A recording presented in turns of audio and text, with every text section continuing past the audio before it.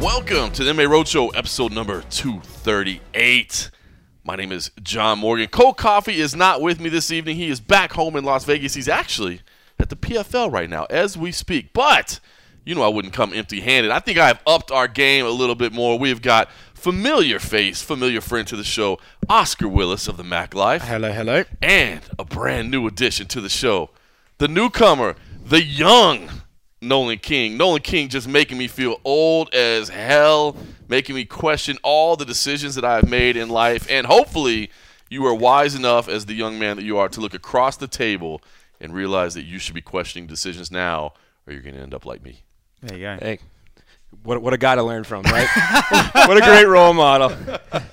Or something like that. Yeah. We are in Boston, Massachusetts, by the way, which is Nolan King's neck of the woods. We'll get into that in a little bit. Should say that Simon Simano, the boss man, is over there. He's working. By the way, I think we're doing something right. I mean, the boss man's over there grinding. We got cocktails in hand, a couple of frosty beverages. No joke. No joke. Oscar Willis from the Mac Life does have a bottle of Proper 12, and he's doing his boss proud over there. He's drinking some Proper 12 and having a little Sprite mixed in with that. Well, listen, you didn't have to out the fact that I was being a pussy with it. You could have said I was drinking sorry. straight. Drinking it straight up like a man. Doesn't From even the put an bottle. ice cube in there. Speaking of manly beverages. Yes. Over here, by the way, no surprise. A little past blue ribbon, a little award-winning PBR. Meanwhile, Nolan King, it's a clear drink over there. I'm not sure exactly what's in the glass. I didn't ask. All I know, it's a clear beverage of some sort. John, that doesn't have any bubbles in it. Yo, it's Spike Seltzer. Oh, that's what it is. Oh, he's got the White Claw. Yeah. Did he get the White Claw? There you go. Drained me dry. Oh, my goodness. Oh, the boss man. He left you a little bit. There He left you a little bit. We're chilling here at our Airbnb, by the way. I want to say, I think we did pretty well for ourselves, gentlemen. I mean, hotels were ridiculously expensive this week. Of course, the UFC's in town. We're here for UFC on ESPN 6, Reyes versus Weidman. But I think the real seller in town was the regatta, right? These, what do you call them? Like, I don't know, boat races. The rowing, the rowing boats. Yeah, a rowboat. That sounds like like a little kid or something. Well, I mean, it's not a man's sport. So. Wow. Hot sports opinions being thrown all around there. Oof, just coming into enemy territory and just insulting everyone out here. Nolan, can you explain what that is exactly, though? It's a big deal. Hey, maybe if you didn't throw a tear in a river, we'd be more kind to you. I don't know about it. It's a good time to drop that. But honestly, man, I'm not read up on the whole rowing thing. Okay. You know, I wasn't waking up at 7 a.m. as a kid going up there and kind of studying the oars, watching some tape and doing some analysis. But it's a big deal, though, right? I heard yeah, that it is a big it's sold deal. out Yeah. hotels. Which bottom line is, it forced us into an Airbnb because Right. the hotels were insanely Yeah. expensive this week. But because was it Harvard or something? Yeah, Harvard and Yale, I think. I mean, it's a niche thing, but when you get everybody that likes that thing out here, it can surely sell out some hotels. So. Yeah, it was hard. It was hard to find hotels, so we ended up in Airbnb. But I think we did pretty well for ourselves. We got a nice big house that we're all kicking it in. We're at the dining room table right now, or big great room table. In the, by the way, the neighborhood. Can you tell us about the neighborhood, because you revealed you broke some news that we are. This is the old stomping grounds of Whitey Bulger, the infamous character who forced Dana White out of Boston into Las Vegas. There it is. Yeah, we're in Winter Hill right now in Somerville, and that was Whitey Bulger's old stomping grounds, and it's changed a lot over the years. It's become it's gone from a poor neighborhood to kind of a mixed bag. You know, it's got college kids, it has ethnic communities that have moved into Somerville. It's all over the place, but this was his stomping ground. And I like it. I don't know, man. You know, those tabloid newspapers say he's still not dead, so we might want to be careful. Do they really? They say he's still around? He's finally come to get Dana. Yeah. He's coming to get Dana. Oh, man, how great would that be? All right, well, let's get into this card. It's been an interesting week, by the way, and we'll talk more about that later. My experience this week, not before I got to Boston, we had some interesting activities go on last week since we did the last road show, so we'll definitely get into that. Oh, yeah. But let's talk first about UFC on ESPN 6. Dominic Reyes versus Chris Weidman. It's interesting because this card itself, I think as a hardcore fan base, as we are all, definitely hardcores, we're covering every fight. I think we're all pretty excited about this card, man. There's some matchups, and we'll get into, some of the undercard stuff that's got us excited. But as far as the main event, I think this is intriguing because it's definitely not like a championship matchup or maybe necessarily even 100% clear stakes. But I am very intrigued by this because you got Dominic Reyes, who seems to be the number one contender at 205 pounds, right? And it seems to be, I think he's dropped it in the scrum the other day, right? That he says he's been told it's a number one contenders fight. So it's, that he's out there. Now, Corey Anderson and Johnny Walker might have something to say about that in a couple weeks, so we'll find out about that. But, this could potentially be a number one contenders matchup. I think it's a fight that people want to see. I think people want to see the undefeated contender against John Jones, except that Dominic is lacking a little bit, and I like Dominic a lot, man. He's a good dude. He's a self-admitted MMA junkie fan, so automatically gets respect right there. Absolutely, of course. But he does lack a little bit of charisma, right? He doesn't necessarily. He isn't. We were talking about Israel Adesanya dripping with star power, and you just see right away, and you're like, that guy has got something. Dominic Reyes isn't that guy. Now he's not boring. He's not bad. It's just he just doesn't quite get it yet. Meanwhile, Chris Weidman, moving up from 185 pounds, I think everybody wants to see how he looks. I thought today on the scales, which is crazy because normally on a Thursday night, as we always record the roadshow, we're getting ready to do the weigh-ins in the morning. This being a Friday card, we've already seen the officials, we've already seen the ceremonies, we've seen it all. Chris Weidman, to me, does look good at 205 pounds. It looks like it's probably a better weight class for him, but he is definitely smaller than Dominic Reyes. There's no question about that.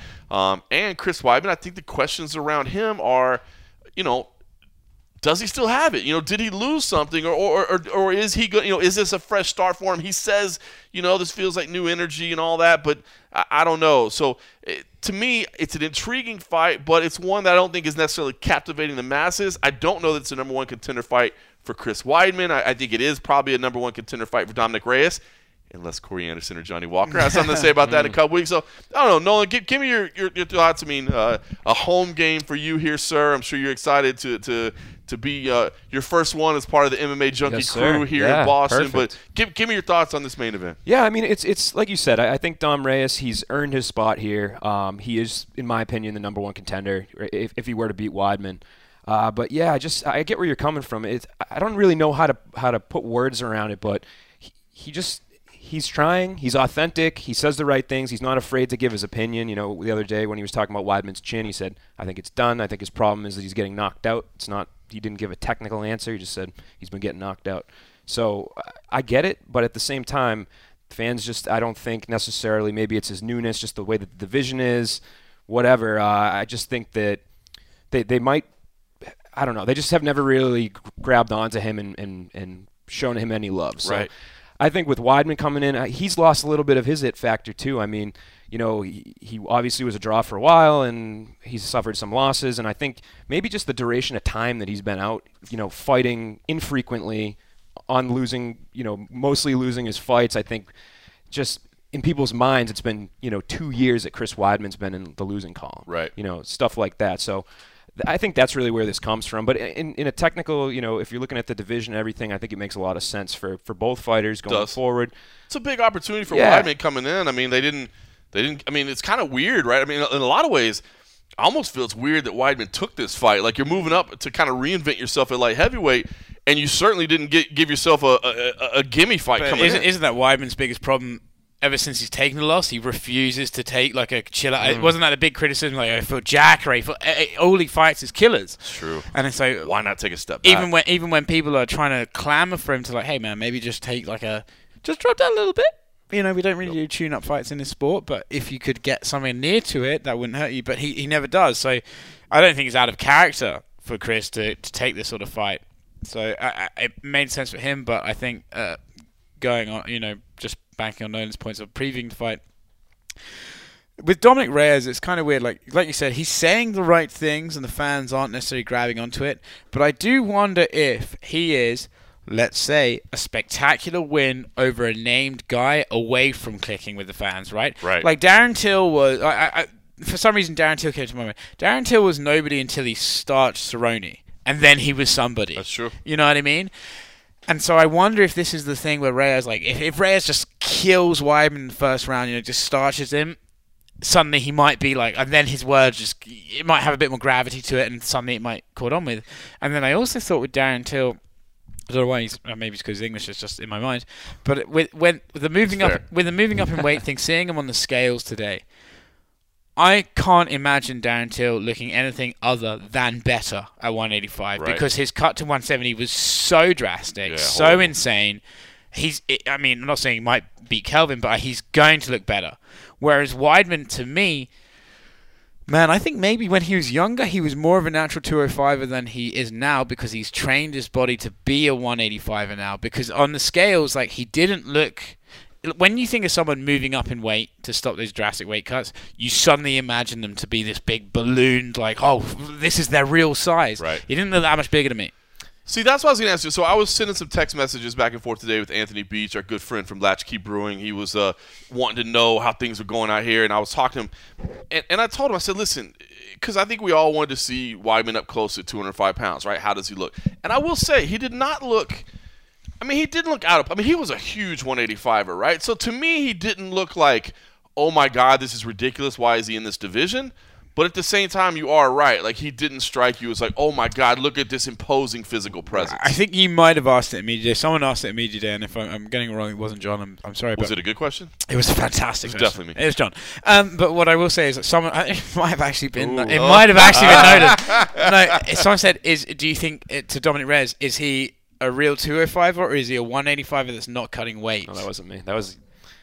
I'm not going to name. So I asked this really good question.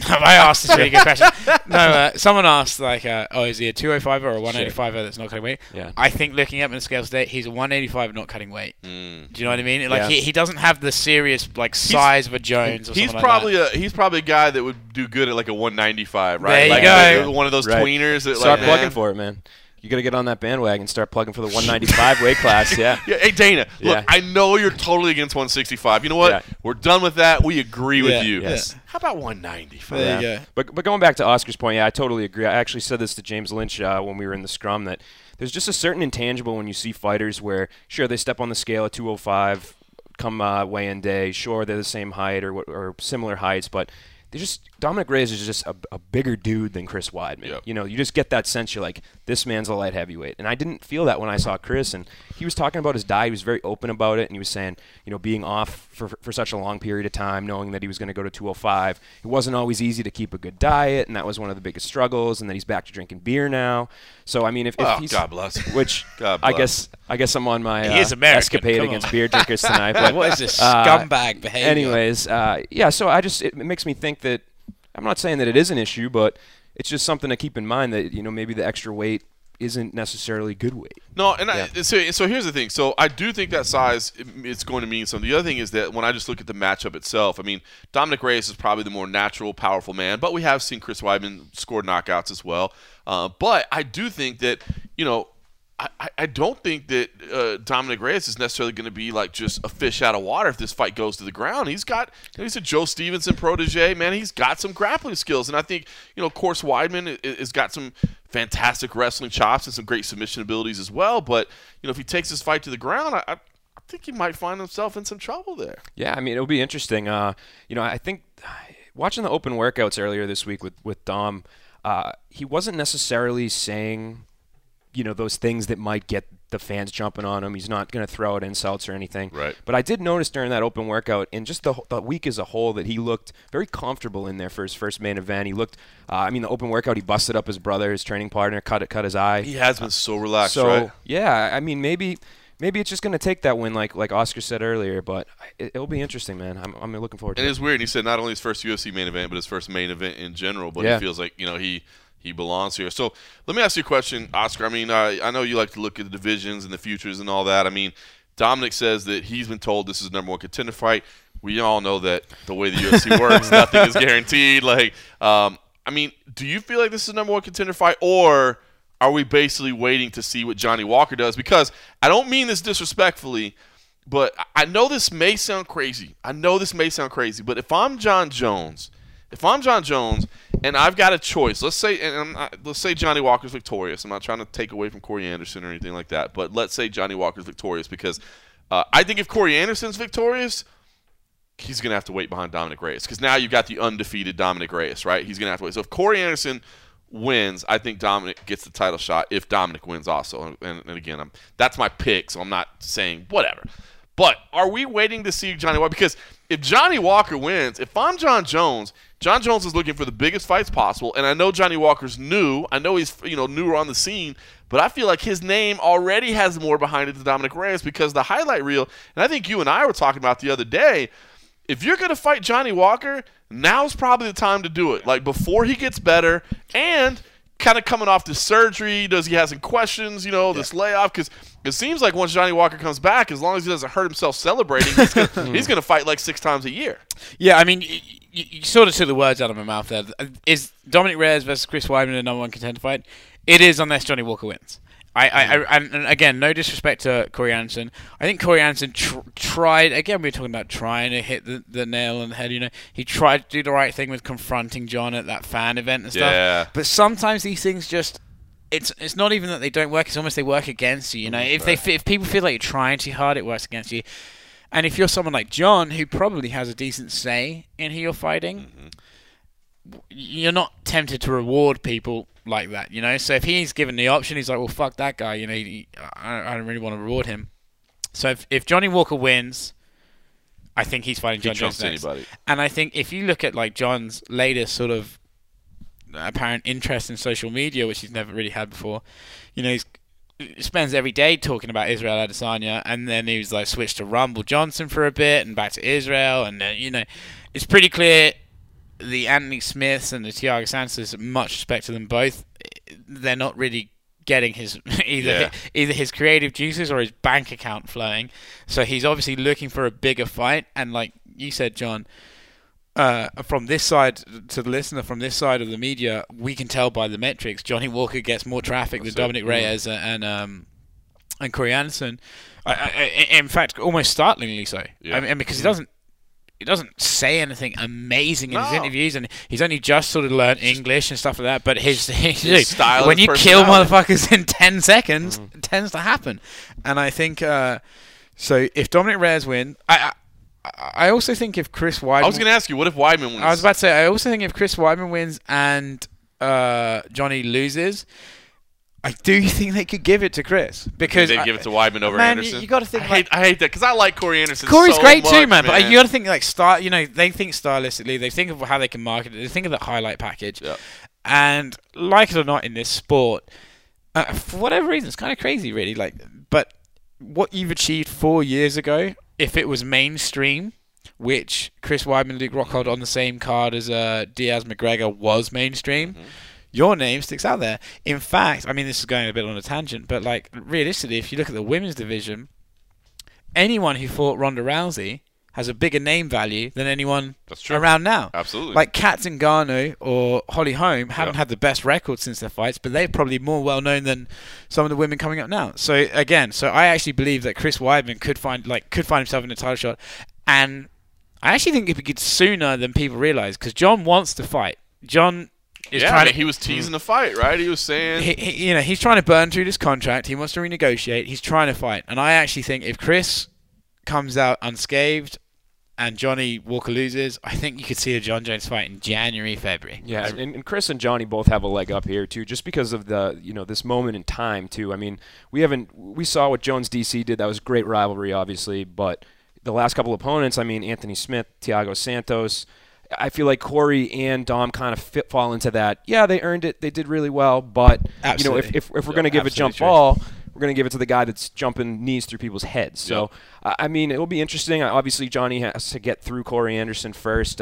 Which is no mean feat, by the way. I mean, we're really doing Corey a disservice, I feel like. He's very good. Yeah. He could shut down Johnny Walker. I know that'll make fans sad because that's what he'll do. I mean, if he beats Johnny Walker... He's going to turn Dana White tomato red. Oh my God. I said tomato, not tomato. I've finally become American. You're so American. Yay! We all remember the day you became American. That's amazing. But you're right, because if he wins, let's be honest, if he wins, it's probably not going to be because they stood in the pocket and they started just True. like throwing bombs and, Johnny Walker crashed first, Corey Anderson spinning back kick to the head. KO. If Corey Anderson does that, he can get whatever he wants. Yeah, That's right? right. Yeah. Like, sorry, you guys got to. All right, let me ask you one last question about this because, again, this fight itself, it has impact. I know it's not capturing everybody's attention, but, Oscar, you said something funny. You mentioned the fact that, John Jones is talking about Rumble. John Jones is talking about Adesanya. Obviously, Adesanya is talking about John Jones. And Adesanya did not. He took the gloves off, baby. He went at him hardcore on social media. So, all right, let's say ideal scenario, or I don't want to say ideal because I'm not trying to put anybody down, but I guess the most marketable would probably be Dominic because you'd have the undefeated contender, right? So let's say he wins. Let's say Johnny Walker wins. So you got those two guys out there that seem to be the most marketable right away. But then you've also got Adesanya on the table, and you've also got Rumble on the table. For you guys, I'll start with you, Nolan. I mean, if you had those 4 options for John Jones, which one would you want to see most? I would want him to stick at light heavyweight. I think the Rumble fight's fun, but I think I would want that. And I think John said the same thing, that it would probably be a permanent move. So that would close the door. So I don't necessarily see that one happening. As for the others, that's a tough toss-up.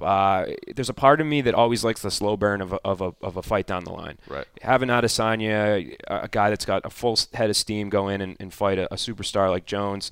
Somebody's going to come out of this whole thing maybe a little less valuable. Sure, it's going to be a cash grab. Sure, it's going to be a huge fight that's going to be one of the biggest fights they put on in a while.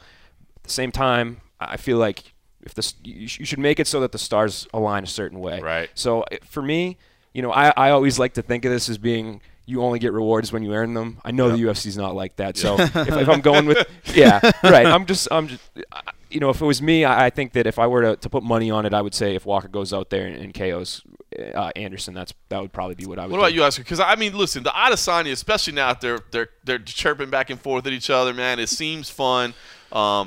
But, to me, like, Adesanya, he even said it. He calls himself the double interim champ, right? You know what I mean? Like, if you're the double interim champ, like, shouldn't you at least be the champ first? Is that one too good to pass up, or do you feel like he should stay at light heavyweight? Well, actually, like, Nolan, you made a great point there because in this game, the slow burn is always a risky maneuver because, people come and fuck your plans up pretty quickly. Yeah, right. We've been criticizing the heavyweight boxing division right now for them not making the fights.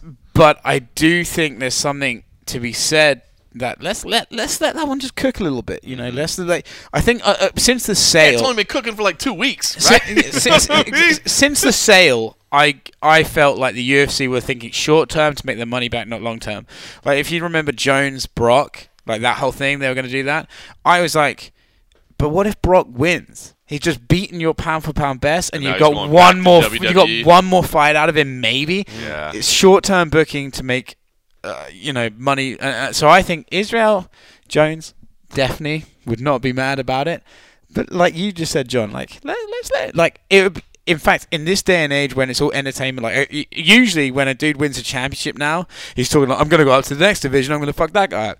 So actually, Israel could form a niche by being like, I'm going to defend my title at 185 3 times, clear out the top contenders, and then I'll go up. Yeah. But by the way, John will wait for him. Let's not get it twisted. John will wait for him. John wants that fight. Oh, dude, there's a reason he's engaged right now. John doesn't engage just because he released Daniel Cormier of his duties. So congratulations, Daniel. I'm so proud of you.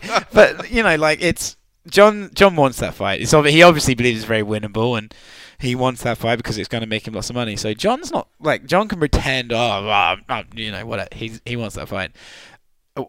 I think it's unfortunate that there's not almost like a, no disrespect to Dominic Reyes. Like Dominic Reyes versus John Jones, I feel is almost like another Anthony Smith or a Thiago, where it's like, he's nearly there, but he's not really ready, and they're going to put him in there. And Johnny Walker feels like he's almost way too early to be fighting John Jones. And it's kind of sad there's not like a third person to be like, well, he can fight John while Dominic gets one more win and is really ready, and then Johnny can really build up ahead of steam. I thought of an option that we haven't even brought up yet. Go on. Matt Hamill. Dude, he's... I don't know what's in that clear beverage over there. There you go. But you might need, there's some paint thinner over there. So Tito Ortiz beats Alberto Del Rio, comes back to the UFC, fights John Jones. Yes. I'm on board. All right. Well, I'm glad this is a high-level like MMA show. First time on that we can analyze the real issues that are going on in this sport. Yeah, you go. I like it. Bring it up. All right, let's do this. We've been previewing this main event. We've got a little bit of audio. I've edited it down a little bit so you don't have to listen to all this discussion. But we did get a chance to speak to Dominic Reyes and Chris Weidman. Actually, I only spoke just a little bit. I was here more as a camera guy. You'll hear some of Nolan King's voice in there, a little bit of me sneaking in there. But here's we'll start out with the undefeated contender, Dominic Reyes. Hey, Dominic, in the main event against Chris Weidman, what area do you think Chris Weidman imposes the biggest threat to your game? Wrestling and experience. Having watched your workout yesterday, one of the words I would use was comfortable. You just seemed flowing out there. You seemed happy to be out there, focused. This is your first main event. I mean, does this just feel right for you? It does. Everything's kind of aligned, to lead to this moment, and man, I can't wait. How is this fight week compared to other fight weeks with being the main event and everything else, and fighting on the East Coast and everything else? Yeah, I'm the main event. I have a nicer room. I have a couple more guys with me. How nice a room we talking here? We're talking a nice room. Yeah. We're talking. I got a living room. Is that sort of like validation too? Just everything you've done, you've been undefeated, and now this is kind of like, people know how talented you are, but this main event's, it's a big deal. Oh, it's huge. It's a huge deal. I kind of came up. This is my first main event ever. This isn't just in the UFC. This is like, I've never really gotten the opportunity to be a main event. In my mind, it's like I almost never got the respect I feel I've deserved. But now, I worked for it. I waited my turn, and now I'm here, and I got the main event. I'm excited. Can't wait. I love the matchup. The thing about Chris, he's a good guy outside of fighting too. It's not like he's a scumbag, which wouldn't matter anyway. But it's good to be fighting a good dude. So whatever happens, the better man will win. You didn't train with him this camp, but have you spoken to Curtis Blades at all just leading up to this fight? And if so, did he give you any advice or anything? Because he's been in a few big profile fights. Yeah, I talk to Curtis all the time, man. We text and talk all the time, and we just keep it light, man. We don't really talk a lot about fighting and everything. It's just like, enjoy it, man. Like, this is your moment. This is your time. Like, do your thing, and everything will work itself out. What is the balance like for you? Like you said, I know you want to soak it in and enjoy the moment, right? But this isn't the moment, right? This is just a step along the way. So what's the balance like if you try to enjoy the big room and the the spotlight and all that versus knowing there's still a lot more of the journey? Oh yeah, but it's every like, this is a part of it, Every step is something new, and it's like I live my life moments at a time, and this is its own moment in itself. Like, how many guys are in here? Like, at least 20? Like, that's a good number of reporters, that's a lot of outlets, and it's good. It feels good. It's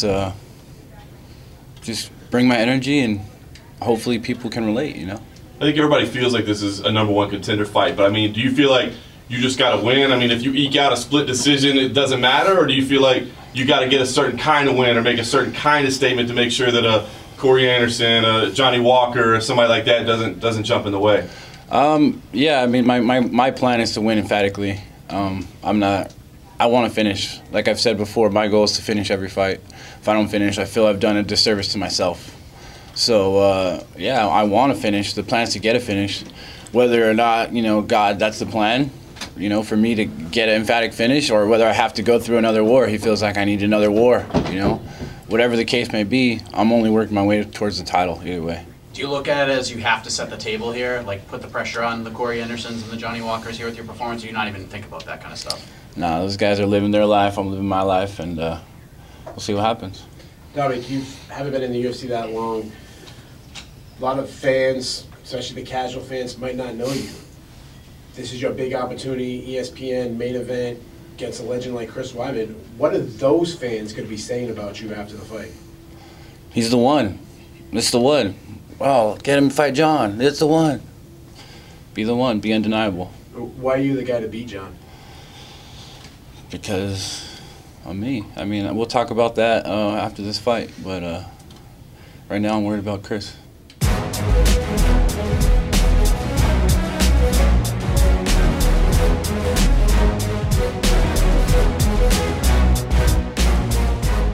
right? And then after Reyes, shortly later, it was the former middleweight champ, Chris Weidman.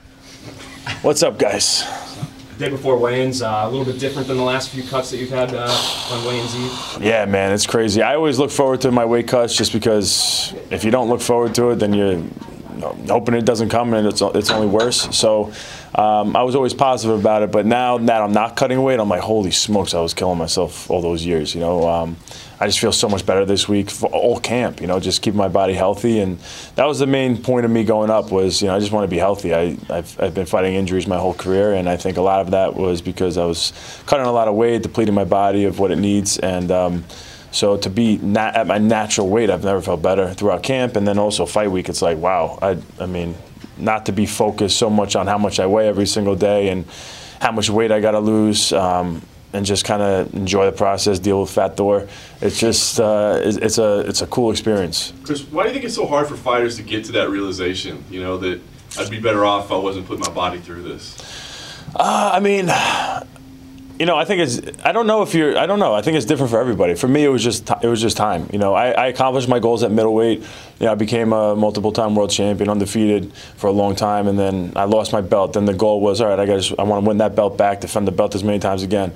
But that goal kind of became like stagnant and I wasn't super excited about it because it was something I already accomplished. So I was just going to let me accomplish it again. But to go up to light heavyweight now, it just gives me a whole, I feel like I'm rejuvenated mentally as far as my goal setting, which I think was a big part for me. For me, my goal was always to be, early in my career, my goal was to be the world champion at middleweight. And, my goal was to beat Anderson Silva and beat him again in a rematch. That was really where I seen it going. I was rushed to that point. And all of a sudden it happened, and I'm like, all right, now they're setting me up with Leo Machida. Then you got Vitor Belfort, then Luke Rockhold. Then I lose my belt. I'm like, all right, I guess I gotta want to win this back and then do it again. And I felt like I was going through the motions a little bit. And I realized that really when I decided to go up. And it was not because of the realization that I wanted to shift my goals. It was because of injuries and stuff. And now that I'm here, I'm realizing wow, I feel like I'm back to where I was started as far as my mindset and what I want to accomplish. I feel so much more set on what I'm doing. We spoke to Dominic Reyes. I asked him what was the biggest area where you imposed a threat to him. He said wrestling. One, do you agree with that? And then flip it, where do you think he imposes the biggest threat to you? Yeah, I'm going to say my wrestling and jiu-jitsu are probably the biggest threat for him. And then also just the well-rounded, the fact that I'm a well-rounded mixed martial artist. He's a good striker. That's what he probably brings. That's the most dangerous. I think I fought better strikers. He's bigger than most of the guys I fought. But as far as precision and dangerous strikers, I think I fought more dangerous guys. But I think the fact that he has to worry about the takedowns and that jiu-jitsu, because that could be the end of the night for him, will change the stand-up as well. So I think me just being in the cage with him and having him have to deal with all that multitasking is really the game changer. He hasn't had to deal with that. Sorry. He hasn't really had to deal with that in any of his fights. He hasn't really fought a guy who is well-rounded or has really great wrestling. We got taken down 3 or 4 times from Volkan Ozdemir, who had 1 or 2 takedowns in his entire UFC career before that. He did a good job getting back to his feet. But again, it's not somebody who's going to be as persistent and have the pressure like I bring. We'll see. You spoke a lot about John Jones, saying one of the biggest motivations going up is to be the guy to defeat John Jones. 2-part question. A lot of people view John Jones as the greatest fighter of all time. Do you agree with that? Second part, where do you think you stand in the all-time GOAT rankings? Going up to light heavyweight, one of the main reasons I'm excited is definitely because there's a guy there that people think can't be beat, and people consider one of the greatest of all times, if not the greatest of all time. And that's what really excited me when I was down at middleweight. So to have the opportunity to not just shock the world once, but also twice in my career and beat 2 of the guys that people think are the GOATs, that's the legacy I think I want to leave behind. And as far as him being the GOAT, I think if you look at his record and who he's beat and how he's done it, yeah, he's the GOAT. But then you look and you put the drug testing stuff out there, and I'm not, and I'll be honest, like I'm just kind of like a casual fan when it came to everything that he did and failed. I didn't like read into it like crazy and know really everything behind it, the picograms and all that crap. I haven't like investigated it 100%, but at the end of the day, he's failed multiple drug tests. And I think anytime that you do that, it puts an asterisk on your whole career. And you have to say that. And same thing with Anderson Silva. He's failed drug tests too, and for performance enhancers. And I think that you have to put a question on the rest of their career. It's just like baseball. Besides, this is way more of a devastating sport. We're not just hitting balls over the fence. We're trying to take each other out. So anytime a guy fails a drug test, you gotta, that's a serious thing. Do you think John Jones is a tougher puzzle to crack than your Anderson fights? You know what? Yes and no. At the time, so if you look at Anderson Silva now and versus John Jones, yes. But at the time, Anderson Silva had such a mystique and aura about him that was actually greater than John Jones. He was dominating everybody, putting his hands down, playing with them. John Jones isn't doing that. He had 2 tough fights in his last 2 outings, and against guys who were middleweights. 2 tough guys, but he didn't look unbeatable in those fights. Anderson Silva he had like that invincibility feel to him when I fought him. But as far as skill set, it's a very interesting puzzle. Yeah, I think it's more of an interesting puzzle as far as skill set, but not maybe as much as a puzzle when it comes to mindset and like keeping mental focus. Like not letting the moment get to you and all that. Do you think a win over Reyes means John Jones is next for you? I think there's definitely a good possibility for that, for sure. Given my credentials at middleweight, being a multiple-time world champion and then coming up in weight, going against a guy who's undefeated at light heavyweight, ranked number 4, if I go out there and make a statement and dominate him, because the other guys in the top 5, from what I'm not good at, I don't look at the rankings and stuff, but from what I'm being told, I think most of those guys already fought John Jones and lost to him. And if I take out the number 4 guy, and then you look at the skill sets and you put them on paper, and I think I am a bad matchup for him, if there is any, for John Jones. When we talked to Dominic Reyes yesterday, and he was talking about your weaknesses, the weaknesses he saw in you, he said that you've taken a lot of damage and you've been getting knocked out. And he also said he wasn't sure moving up in weight would be good in that department. What's your response to that? So if he's questioning my chin, I think if you look at all my fights, it's not like I'm getting, sat down with jabs or anything like that. I'm not like getting wobbly legged or anything like that. If you look at the 2 fights where I got hit with big shots, it's really it's the Yoel Romero fight and the Jacare fight. And I think in both those cases, it was technical issues that I made.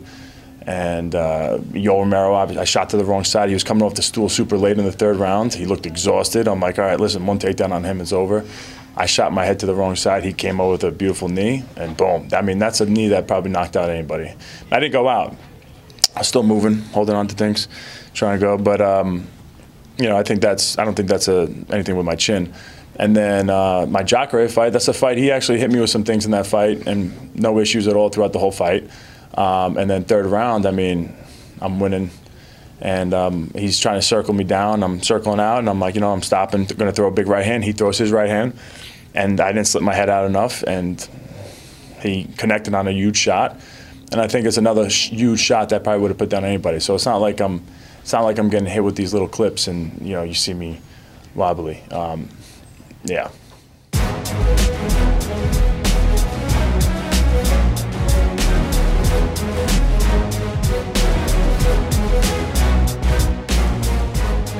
All right, so there you go. You got the 2 headliners. It is teed up. It's a big fight, but I think it's one of those fights that the stakes aren't necessarily right now. It's what they play into. It's a big fight, but it's not necessarily like the immediate reward fight.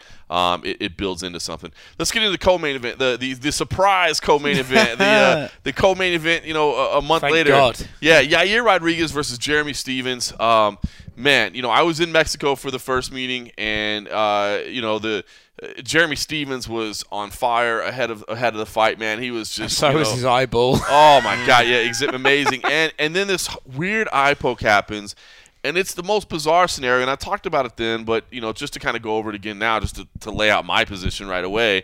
I mean, an unfortunate foul. I mean, Yair definitely raked his eye, but, the whole insinuation that Jeremy Stephens was kind of potentially faking it, and I do understand the question. I mean, right away we look at it, but good Lord, man, when you see a man's eye, and we watched the highlights today at the ceremonial weigh-ins, by the way, the UFC put together a cool little package today. I'm sure they'll probably air it during the broadcast. Donze Kuduro. It was cool, man. Well, in there. Not the Donze Kuduro package, the one that previewed the thing. The Macy Barber package, idiot.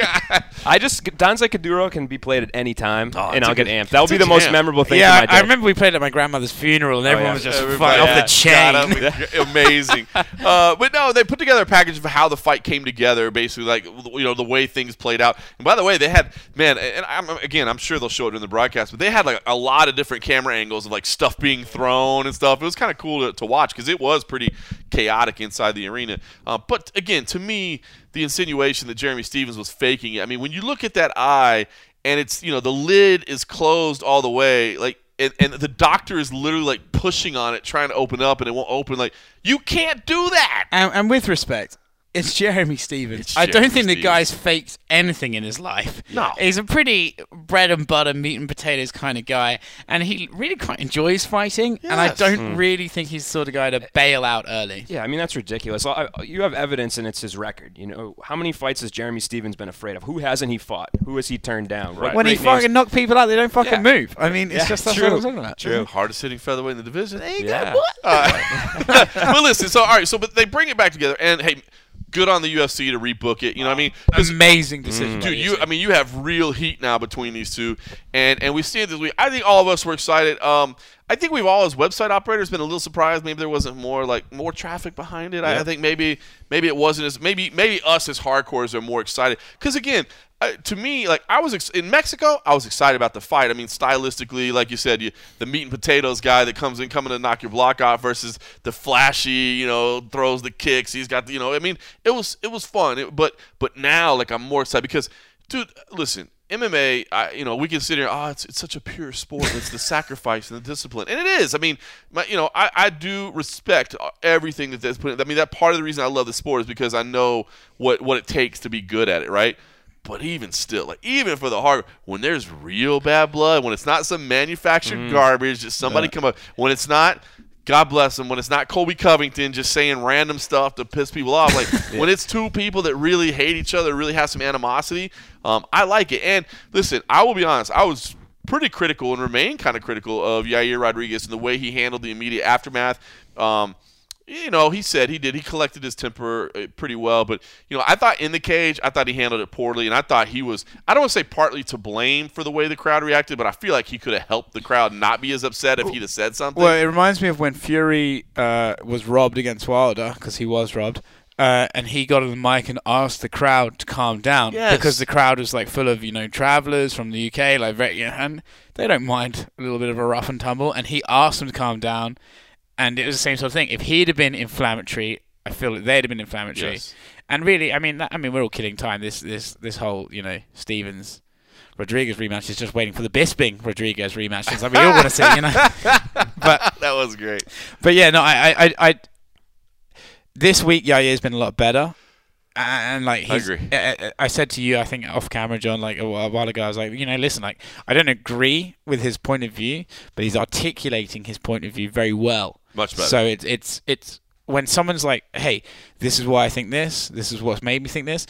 Can't really tell them like they're a fucking idiot. Like it's like, okay, fair enough. Like this is why you think this. I disagree, but that's right. Fair enough. And on fight night, he was talking from emotions. You could tell the language that he was using. Just kind of it wasn't. There was no detailed aspects that he was pointing to make him think that Stephens was faking, and even at the and he can't poke Michael like Bisping in the eye. I mean, he's only got one. So I mean, yeah. He said he went back and watched tape and he studied what was he saying, body language and stuff.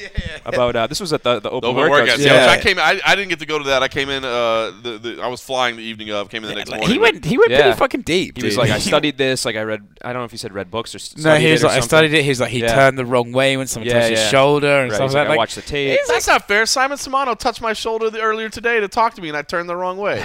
Listen, we don't need to hear about your personal feud at the workplace.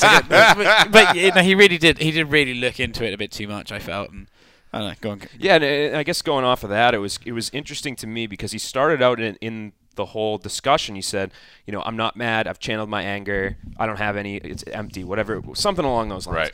And then as the scrum progressed, I felt like the anger was under control and he was much more mature and he had better points, but it was still there. Like he can't say that it's not there. And then even today at the weigh-ins, he brought a nail file out when Steven had the goggles, and he's doing this with it. So, I mean, clearly he's still buying into it. He's still got some feeling. So I don't think it's necessarily fair for him to say. Wait, I didn't catch that. I didn't see the nail file. He had a nail file. Did he really? I didn't see that. Fucking I mean, we were shooting video and shooting photos. Yeah. I didn't see that. Yes, he had a nail file. Oh, wow. Now, okay, so I was going to ask you about Stevens. All right, so Stevens comes up. First of all, that's fucking off the chain, Stevens did a scrum the other day, and he had like these like big glasses on and ridiculous glasses, which he obviously did that. And then today he came out with the ski goggles on. And the question I was going to ask you was, why did he get on the scale with the ski goggles and throw the ski goggles off before the face-off? Right? The ski goggles should have been on, right? No, the reason why he threw them off is because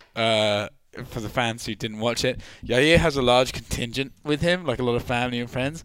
I think Jeremy lost his temper and threw the goggles at them. Okay. Like, it wasn't like he's throwing it into the crowd. He threw it at them like a fucking shut up. You know, like. Oh, okay, yeah. And I mean, by the way, that crowd was rowdy, man. Yeah, that's only the second worst thing Jeremy's done to Yair's team today. He also told them that their friend was going to die. Oh my gosh! Yes, at the official weigh-ins, they got up on the scale and. All right, hold on. We're watching the video here, which is going to make for some incredible podcasts. Yeah, this audio is amazing. Yeah, this is amazing. Oh, wow, yeah, look he was filing his nails. Yair was filing his nails. Now, was he dulling them to show that he wouldn't, or was he sharpening them to a point to make them more of a weapon? Oh man, I don't know. The way that this feels like a real breakdown of footage now, doesn't it? The movement. If you watch a slow replay, he files them to the left from the right. The movement and technique that he was using seemed like he was in for a slow burn. I tell you what, I think Yair's shirt because he didn't spin enough times before he did that. You know? Usually he's spinning. You know? Yeah, no, listen, it's been interesting. The dynamic, I mean, there's definitely some anger there from Jeremy especially, and understandably so. But yeah, like, it is weird to me. Like, Yair, you know, I will say this, and I'm trying to think back. I'm trying to replay Mexico in my head, and I'm trying to replay everything that's been said this week. Has he once just said, like, I'm sorry I poked him in the eye? Like, no. He said I'm Simon Simano, who is peeing right now, by the way. Bathroom. But from the bathroom, we definitely heard a no. No. All right. No. Simon Simano has confirmed from the banyo that Yair never said, I'm sorry I poked him in the eye. I think he said, like, it's one of those, like, I'm sorry you feel that way. Apologies. I'm sorry you feel that way. That's I'm sorry by the way, you feel if you're in a relationship, don't ever say that to your wife. Yeah, it's not good times. But yeah, no, I think he's done the old, like, I'm sorry if you feel like I poked you in the eye. That's great. And it's fine. Look, I'm not trying to beat up on Yair Rodriguez. I like Yair Rodriguez a lot. I mean, I think he's a very, very polite, respectful guy. I think he's basically like kind of carrying. I mean, obviously with Cain Velasquez moving on to WWE, he's kind of carrying the Mexican flag now. He's fun to watch. I mean, how do you not like watching Yair? So I'm not trying to like. I don't want to make it just sound like we're just sitting here just shitting all over Yair Rodriguez, man. But I just the whole handling of this thing has been weird, and I don't know, man. It's just, again, I like the guy, but it's just kind of left me with a weird taste. And I will say, the comments on our website, the like to dislike ratio is up to not good. Yeah. Not good. And I will say that was a big storyline I felt from the last fight was the swing. I felt like people were going into that fight rooting for Rodriguez. Stevens, fans have always, I think, enjoyed watching him fight, but I don't think that he's necessarily somebody I would say they root for. Right. They like to root against him. That's a very diplomatic way of putting it, for sure. No, he might be listening to this. So, but, I think the swing from Stevens, the swing from Stevens being the unpopular guy, the Rodriguez being the unpopular guy, after Stevens been doing this since 2007 in the UFC. Let's have it right. This is a one-fight swing for the popular. It is. Yeah, Jeremy Stevens is It's unpopular crazy. after this fight. Yeah. And I don't disagree with yeah. that at all. But I do think that when we talk about popularity, we always have the like-dislike factor. But then we also have, do I want to watch this guy fight more because of this? So I think that he could use this momentum where people are rooting for him, they're interested in this fight, and take it from here. Let me ask you one thing. Should the UFC – I don't even know why I'm asking this. I'll just say it. The UFC should pull him aside and just say, hey, the whole thing about if he doesn't die, it's not a win. I mean, listen, right before we started recording, Oscar, you and I were having a very real discussion about the boxing deaths that have occurred, this year. Yeah. I mentioned to you, and I mentioned it before, Kevin Iole, longtime boxing writer, Nevada Boxing Hall of Fame. I mean, he's seen 7 different boxers die. He's been ringside for that. Look, I mean, I do believe, and I hate to say it, and I hate talking about it, but I mean, I do believe at some point in time a death is going to happen in the UFC. I mean, it has happened in mixed martial arts. It hasn't happened in the UFC. I do think it's going to happen. I do believe we're at a point in the sport where it doesn't mean, okay, now the sport's going away and all that. I think there was a time where we worried about that, but obviously none of us want to see it. But, I mean, the odds of it, I know it's probably not going to happen here, but who knows? I just hate people saying it. Why do you have to say death? Well, dude, it's interesting you put it out there because literally until you just said that, which says about my lackluster skills as a reporter, I haven't thought about this. But when Deontay Wilder earlier this year was like a boxing heavyweight, not really a champion because Fury beat him, but when he was saying, like, I want a death on my record. I want to be the first. He's like, I want a death on my record. It will really legitimize me. When he said that, I was disgusted because people have died in that fucking ring. People die to make a better life for themselves and their families, and it's fucking gross that even if you're doing it as promotion, right, you're trying to do it. But for some reason, when Jeremy says it, I'm like, oh, this is hardcore. But if you think about it objectively, if Jeremy Stevens says, oh, if he don't die, it don't count, and then he fucking hits Yair, and Yair hits his head in the canvas and doesn't get up, and Jeremy Stevens called that before it happened, that is beyond a tragedy.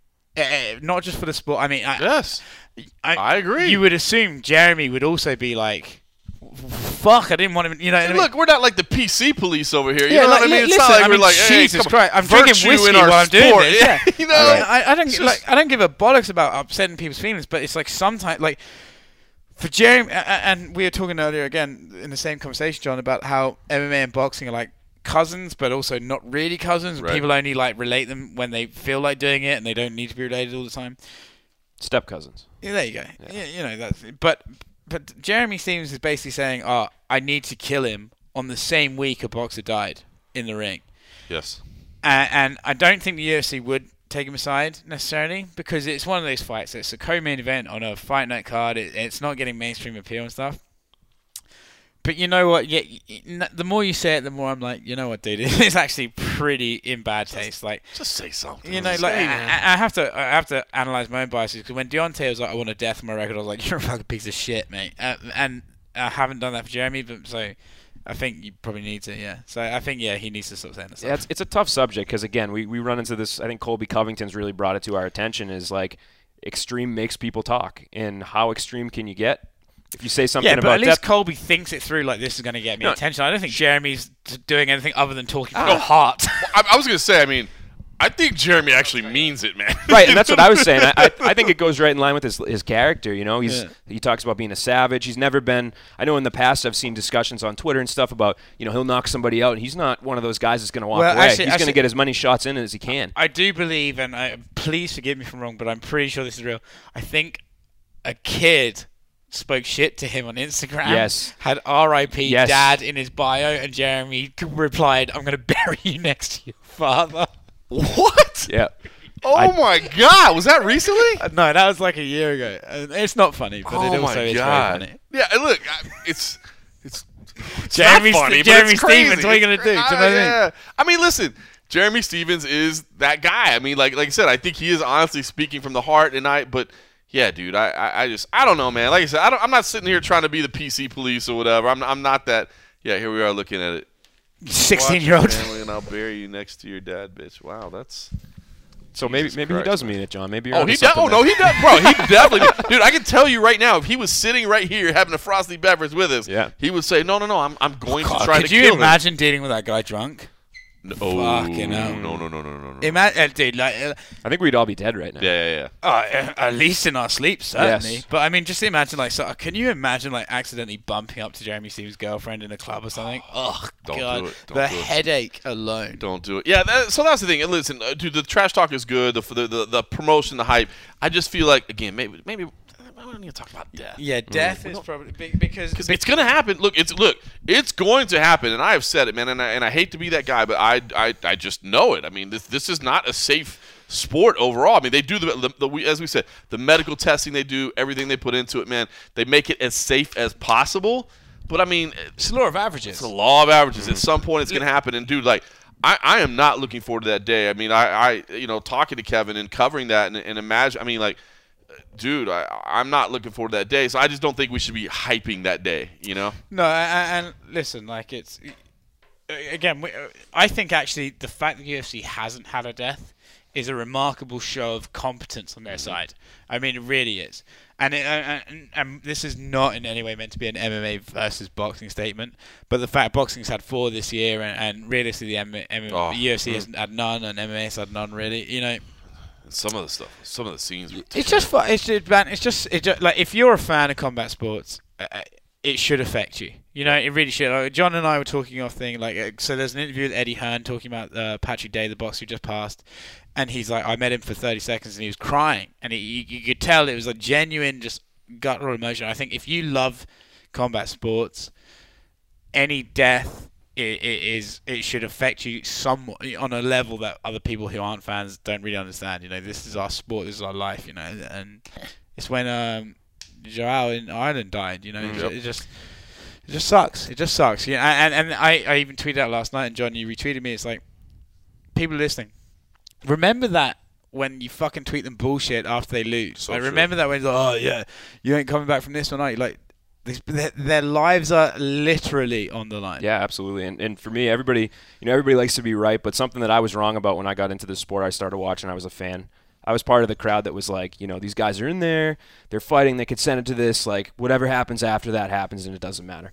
And I think over time, just seeing what's happened in boxing, seeing it happen on the regional scene where these guys go in and they never come out. They never get to go see their family afterwards and talk about stopping even. They don't get the option. It just happens. And, when Maxim Dadashev had passed away in a boxing match earlier this year, in between the time that he passed and when the fight happened, that's some of the most disturbing footage that I've ever seen in a fight, going out.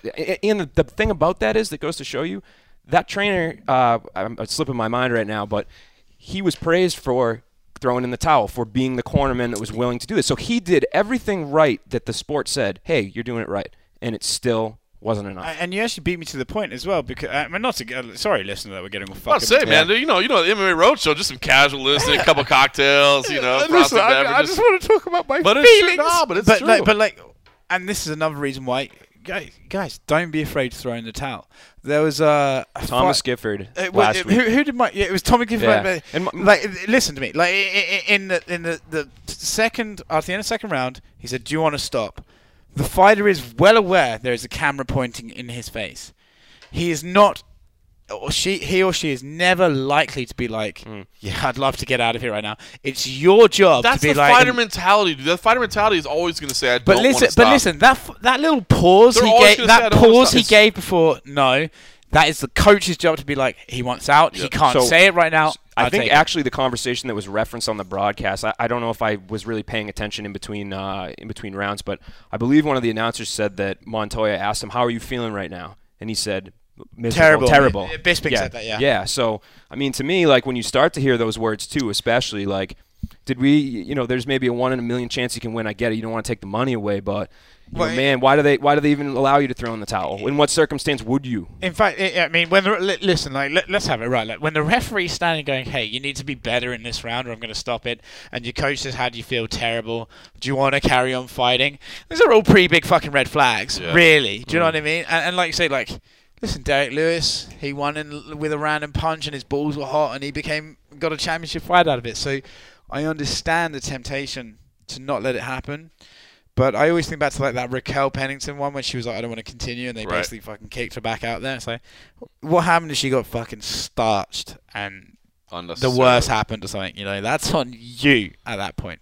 Anyway, this is all very morbid for listen, Thursday hey, man, night podcast. you know, listeners of the MMA Roadshow, they just tune in for casual conversation like this, you know, just previewing the fights, a couple frosty beverages. But no, listen, no. Let's talk about death. That's good. Hey, man, no, it's fair talk, man, and thanks to both of you guys for sharing that, because that's real emotions. All right, well, let's do this because we got a lot more to talk about. But listen, some of Steven's talk was a little bit controversial, but he did throw it out there. So let's share a little bit of Jeremy Stephens and Yair Rodriguez as they get ready for this big co-main event. It may not be appealing to the casual. I think if you're a hardcore fan, you like the fight already. It's got some heat behind it as well. Jeremy Stephens was the first one that came in and spoke to us in the media room.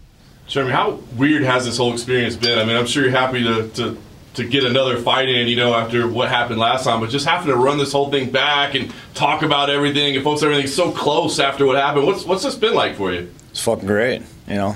Come here to a great American state here in Boston. It's a little bit more rowdy, you know. We're on my soil, so everything's great. You know, I get to come back straight to America, train with my coaches, drive my car. You know, I felt like I was in jail, so like it's like I got out. Like everything's brand new, so I feel great, man. We're here to run it back, bring a banger to Boston. Feel incredible. I was going to ask you, I mean, if there's almost positives, because not that the first fight wasn't hype, but now I feel like everybody's really paying attention and going, man, this fight is going to be insane. So I know you wouldn't have liked things to happen the way they did in Mexico, but is there some positives to take out of it that it seems like a bigger fight now?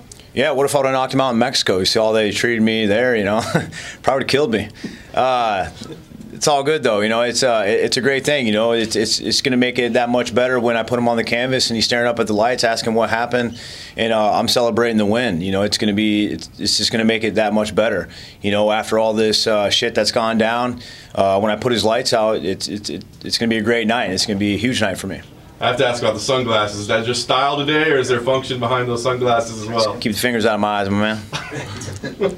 Are they like a special type of glasses? It's kind of like an interesting design. It looks kind of neat. It's like some Randy Savage shit, huh? That's what I was going to say. Nice. Or like an 80s bad guy or something. No, I like style, so I feel good, look good. I'm going to fight great.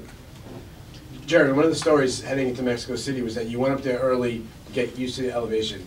Is there any disappointment that you didn't get to show, you know, the training you did to be ready for that elevation? Any disappointment in that?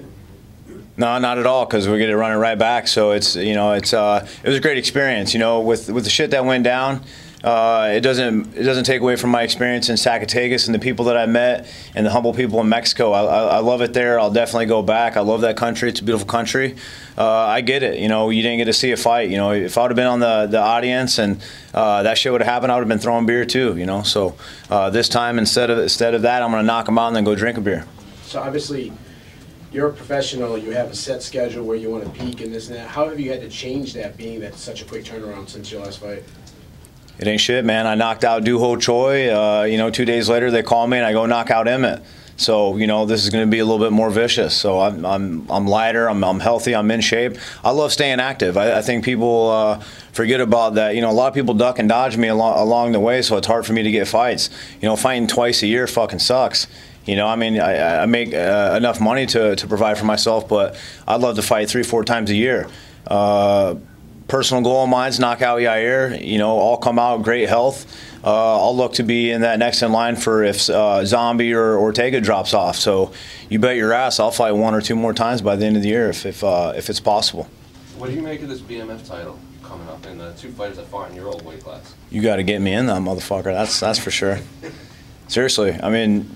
I'd go back up 55, 70, you know. I trained with Masvidal, great guy. You know, one of my good mentors, Josh Neer, he trains with Diaz. Seeing him come up, I thought we were going to fight at 55. But I love seeing that. Them guys get their money. They've been putting in 17 years. I've been a professional fighter since I was like 16. We're not professional, but I've been fighting since I was 16, professional at 18. That's like 17 years in the game. I'm up there with the best. I fought the best, fought nothing but killers, you know. So, you know, no one's ever taken the dog out of me. If you're gonna beat me, you're gonna be weaseling away, running for your fucking life and squeaking out decisions, you know, trying for a little bullshit takedown just to hold me down. You know, no one's ever taken the dog out of me. So you can put me in that BMF title runner coming up. So I'm down. Jeremy, in recent interviews, You called yourself a real fighter. You just said you were a savage. You said you're a bad motherfucker. Do you think Yair fits that description too, or no? No, he's a karate kid, man. He's a karate kid. I don't think he is, bro. I think he's trying to be something that he's not, and he's going to find out the hard way come Friday night when his lights are out.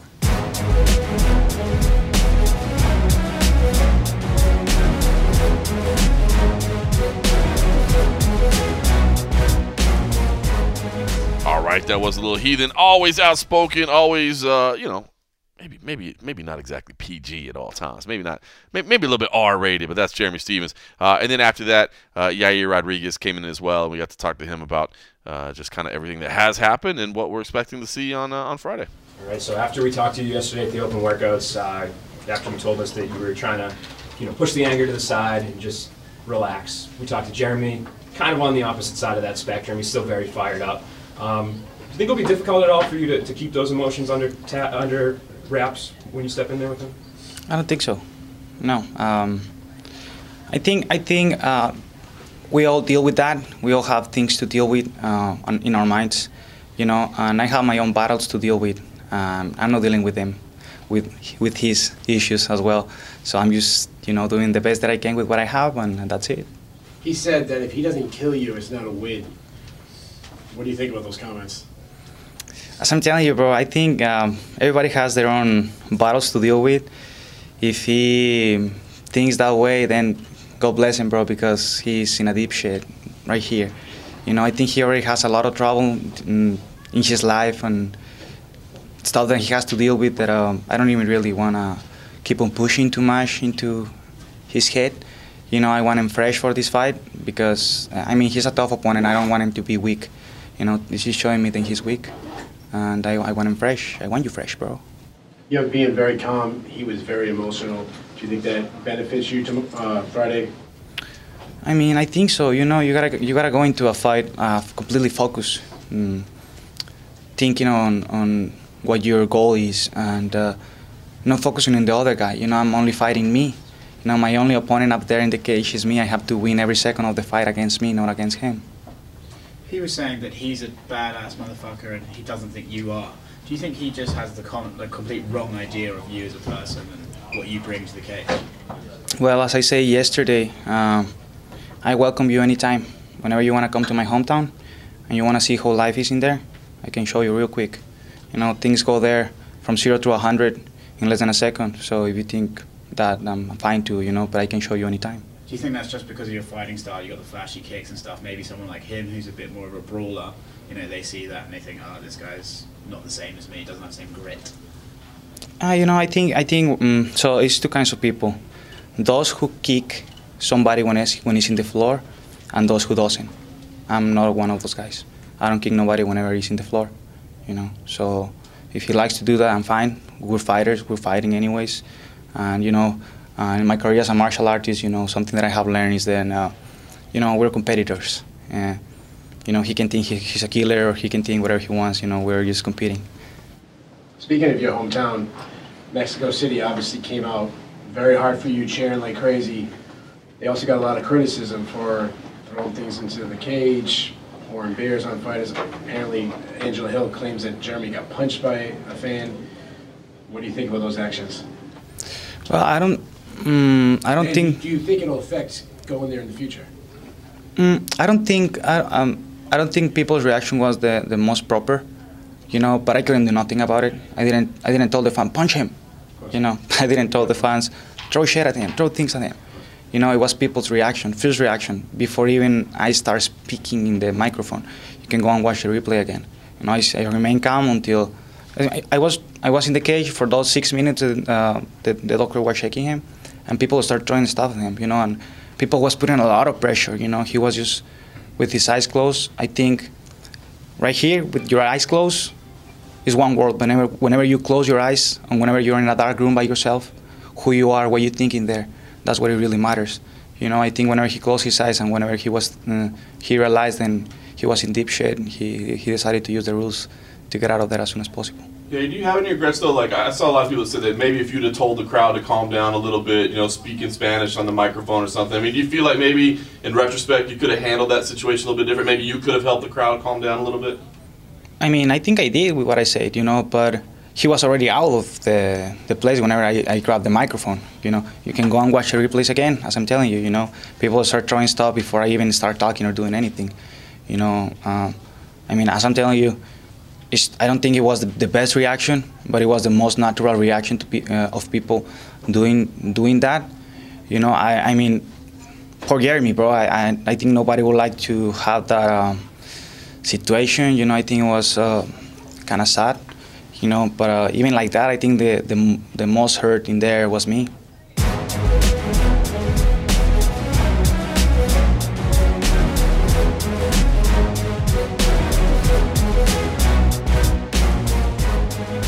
All right, so that is your co-main event. Yair Rodriguez, Jeremy Stephens. Should be fireworks. And speaking of fireworks, Simon Simano. He's been dropping news from the Baño. He's been grinding over there, working at the kitchen desk bar area. I mean, just doing good. The bar things. area. The bar area. And now he's joining us and adding to this beautiful, amazing. And what is he getting?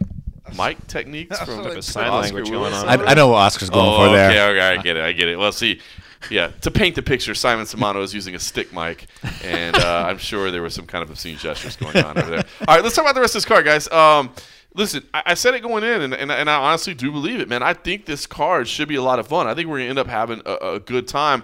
Let's just – I'll let you guys talk about your favorite main card fight because, look, Greg Hardy, Ben Sosoli, listen, Greg Hardy, a beacon of a lightning rod of controversy. I mean, people. It must be like beacon of humanity. No. I wasn't going there. Listen, but hey, listen, I like what Greg. Listen, I've interviewed Greg probably more than anybody because he did the Contender Series. I've been in a lot of his fights, and I actually did like what he said. I mean, look, every time he faces a new set of media, and every time it's a similar set of questions. But this week he said, "Hey, man, if there's a rule that says if you've been in trouble with the law, that you can't participate, I'm out. I'll step out. I got no problem with that." I thought that was like, I mean, it wasn't like an FU, but it was like hey, man, if they make a rule that I can't do it. And listen, completely unbiasedly, I think fighters who've had trouble with the law should definitely be allowed to fight. Yeah, I mean, completely unbiased, completely understand where you're coming from with that. He's going against Ben Sosoli, the Australian, who, by the way, I think endeared us all, man. He's got a good character. He's got that. Right. He's amazing. Joe Lazon versus Jonathan Pierce, man. The pop Joe Lazon got here, deserved. I mean, cool to see him back.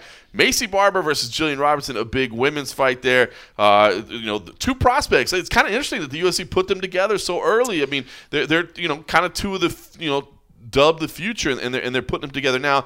Meanwhile, Darren Stewart versus Deron Winn. Deron Winn, of course, did miss weight pretty bad. And I guess we should say, by the way, the weigh-in scale this morning was about 1.5 pounds off. Like, if you go back and look at those weigh-in results, like, everybody was light. So anybody that missed, which, of course, was Deron Winn and Dennis Bermudez as well.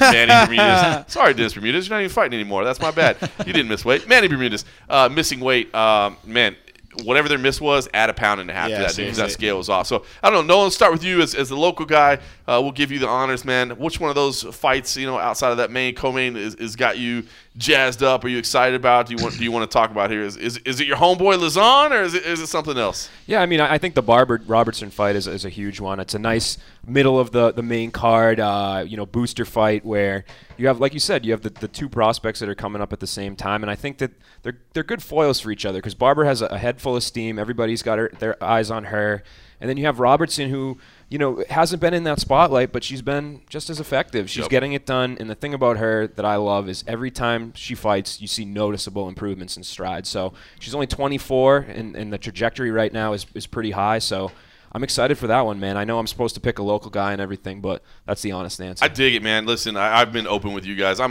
love Macy Barber. I think she's legit. But I love Jillian Robertson, man. You've got this girl who is completely socially awkward, you know what I mean, who admits that she's, like, scared of talking to people and, like, just is shy and like I said, awkward. I mean, I think that's the word for it. She's got that little thing where after she talks, she goes, ha! You know what I mean? It's just like it's a little Mark Hunt-esque there, but on a higher pitch. But she's no Hannah Cyphers, though, is she? No, Hannah. Oh, Hannah, poor Hannah. She is the worst. She's so scared to talk to people. She's no Hannah Cyphers, but she's close, maybe. She's hilarious. But and then Jillian, and then if you haven't seen it before, and hopefully they show it on the ESPN2 broadcast, but she walks out to 50 Cent, PIMP. Oh, yeah, John's been raving about this all week. The nickname, the Savage, man. I love everything. So I can't wait for the day she changed her music, and he's gonna be like, right, she's dead to me. Told you, man, she's terrible. She always was terrible. No, but I'm keyed up for that one as well, and it is interesting to see two really young prospects like that meeting up right now. Simon Simano,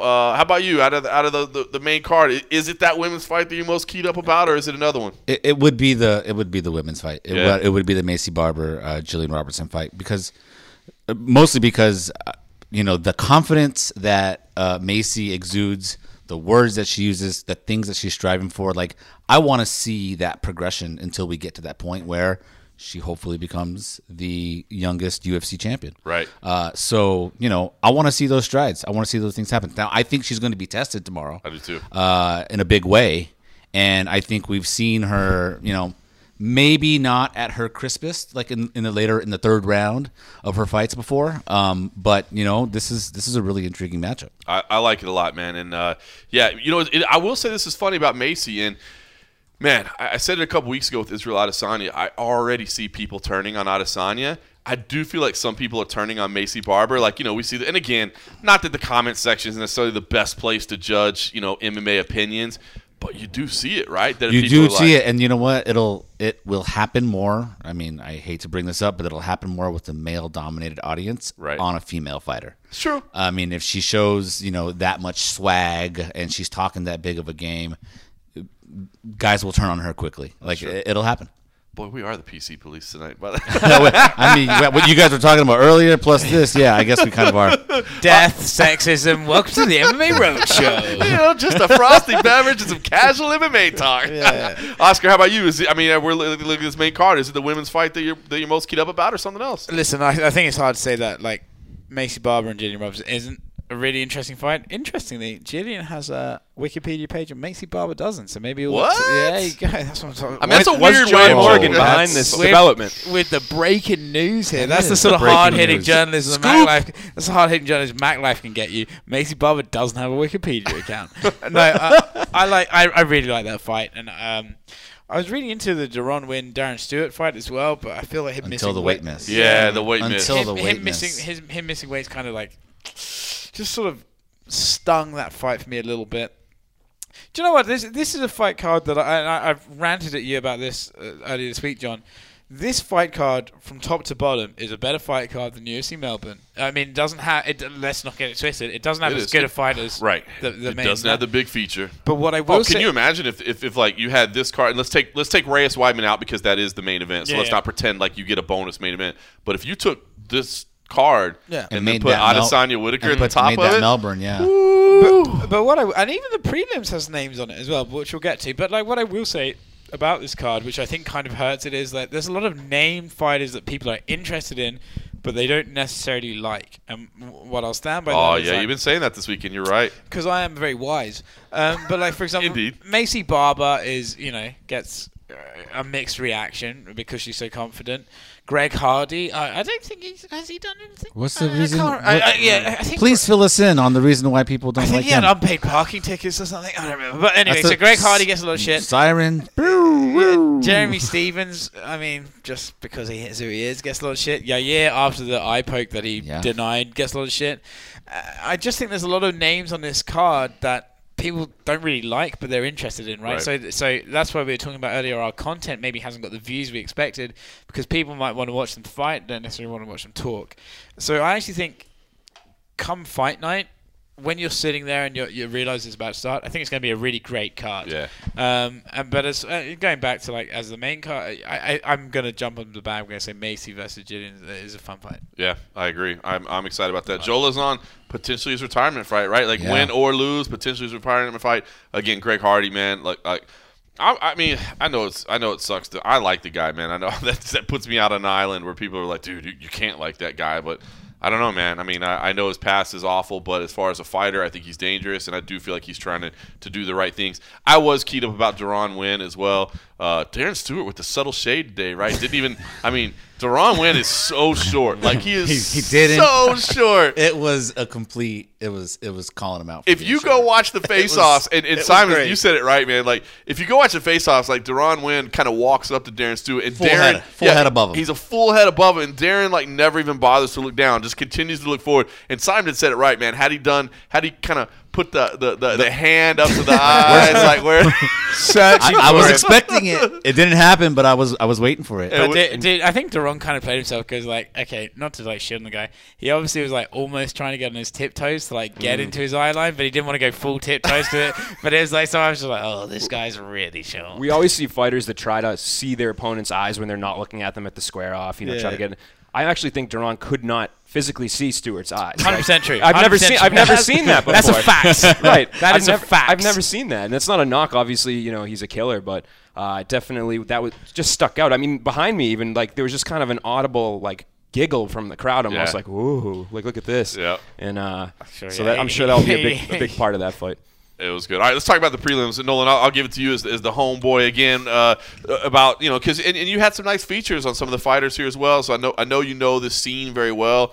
Manny Bermudez versus Charles Roasted, the two locals, that had a lot of I don't want to say tension, but kind of a fun little flavor there as the kind of the local versus the local. Although Manny Bermudez had the nice little trash talk about, why is he Boston strong? Like he's down in Florida at ATT. But then, of course, Manny misses weight, and I think that was a little odd. And you had a little nugget about that. Maybe you want to share that. And so I don't know if you could share that nugget or not about that weight miss there and some things you heard behind the scenes. But listen, some other local names on there as well. Man, I mean, there's a lot to pick from here, but. This is kind of a deep card. It's like Kevin Holland. Look at Kevin Holland way down there, man. Court McGee, who's been around forever, against Sean Brady, who's got a lot of hype coming from CFFC, fine organization with a fantastic broadcasting team, I might just say, by the way. Boston. How did the name get corrected today? John Anik said it, so I know it must be. Salmon. Salmon. Of course, I've always called him Boston Salmon. He's never told me. I commentated some of his tough enough fights. He's never told me, John, you said it wrong, but John Anik, ever the professional, he makes sure that he gets it right. Yeah. Boston Salmon versus Randy Costa, who's a dangerous fighter and also has a really great story. Is there Kyle Bochniak, who, man, a far better fighter than his UFC record especially would reflect against Sean Woodson, who's an absolute giant. The newcomer in Diana Belbuta versus Molly McCann, who was just up there just talking trash as she does at the official weigh-ins. Molly McCann weighed in first, and then she came back to where the audience is, and she's yelling at Diana when she's on the screen like, she got nothing on me! Nothing on me! And then she was up there talking trash on stage as well. So some fun fights all the way around. It's actually funny because something about the English accent I can actually lip read. She was saying to her, "You're gonna fucking get it." That's what I could tell by her. Like, I'm not. That's not even like a guess. She was saying, "You're gonna fucking get it." I was like, oh. All right, let's turn it over to Nolan. Give me. I mean, and if it's more than one, tell me. I mean, what should people be looking out for in these prelims? I guess a general theme that kind of sticks out to me, and I can't speak to Belbuta. I haven't watched too much tape on her, but the other debuting fighters on this card, sometimes the UFC signing surprised me. As somebody that follows the regional scene, I see something, I'm like, how did this come about? It's kind of an unusual. They jumped over other people to get in, but I think Brendan Allen, Tanner Boser. And Sean Brady and Sean Woodson are all guys that have earned it. They deserve it. They're guys that have potential. They're not just somebody they're plugging in to fill a slot that might not go anywhere. So it's tough to just pick one fight. I think the Kevin Holland Brendan Allen fight is great. There's some rivalry there from the regional scene when Kevin and Brendan were fighting for, I think, LFA, or maybe it was even Legacy back then, but it must have been LFA. They were supposed to square off. They had kind of started to talk about that, and Kevin ended up going to Contender Series instead. So they've been chirping since the moment that MMA Junkie broke that fight. And cheap plug. Solid website. Solid website. That's one of them. And then you mentioned Sean Brady, who I think should have been in the UFC a long time ago. Yep. The way that he got signed into this whole thing was Eddie Alvarez, who's not even in the UFC. He's fighting for one championship. Made a call to the UFC executives and said, hey, I know I'm not with you anymore. I think we're still on good terms. Like, if you trust in me, you should sign this kid. And they did, and his debut got delayed for some other reasons and things that went on. But I think that he's somebody that could be a star going forward. He's 10-0 for a reason. Dig it. I'm excited about that. What about you, Simon Simon? Anything in these prelims that you're most stoked about? Yeah, the one that I'm probably most stoked about is Kyle Bochniak against Sean Woodson. Yeah. on top of the fact that Nolan wrote a great story about Kyle Bosniak this week, which was tremendous. Just more cheap plug. Keep it up, Oscar. Just be brainstorming something nice to say about me. I've got one. Go. I'm super intrigued by Sean Woodson. He looks like a guy that should be run over, but he really does. I mean, he does look like a really. You meant in the terms of fight, not literally with a car. Not run over by a car. I got confused. I was he definitely shouldn't be run over by a car. Proper 12 by his sir. opponent. I was like, Jesus, I was like, that's really 12. aggressive. But man, that Contender Series fight was really impressive. Yep. That knockout was impressive. Yep. And the way that fight carried out, I'm like, oh, who is this guy? And I believe Nolan had mentioned a little bit about him before.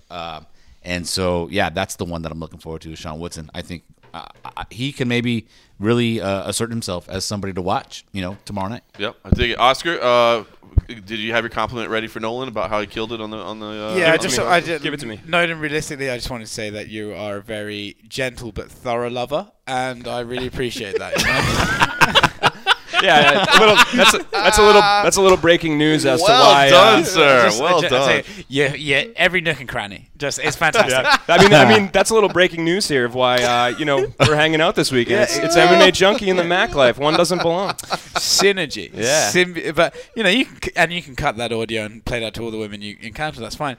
As far as prelims cards, I mean, I don't know why I'd pick her, but Molly McCann gets my interest. I mean, she's English. Yeah. Why could it possibly Is she English? Is she? I didn't know that.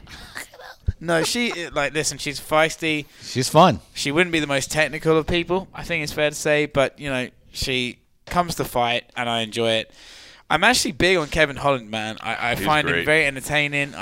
He just cracks me up. The official weigh-ins, he was funny. The ceremonial weigh-ins, he was funny. Like, every engagement. He wasn't part of the media plans this week, but he still found a way to be engaging. I just find his... and he's so when I train, they tell me to shut up. When I walk around, people tell me to shut up. Like, he just won't stop talking. And I found it very funny at the ceremony. I was like, he just wouldn't stop jawing. And Dana's like, okay, you can go. And he's just still there, just I enjoy it. So I always keep an eye on Kevin Holland. And I actually think, he could have got a higher ranked fight than this. I think Kevin Holland could have, if they felt like it, they could have given him a rocket booster treatment, Right.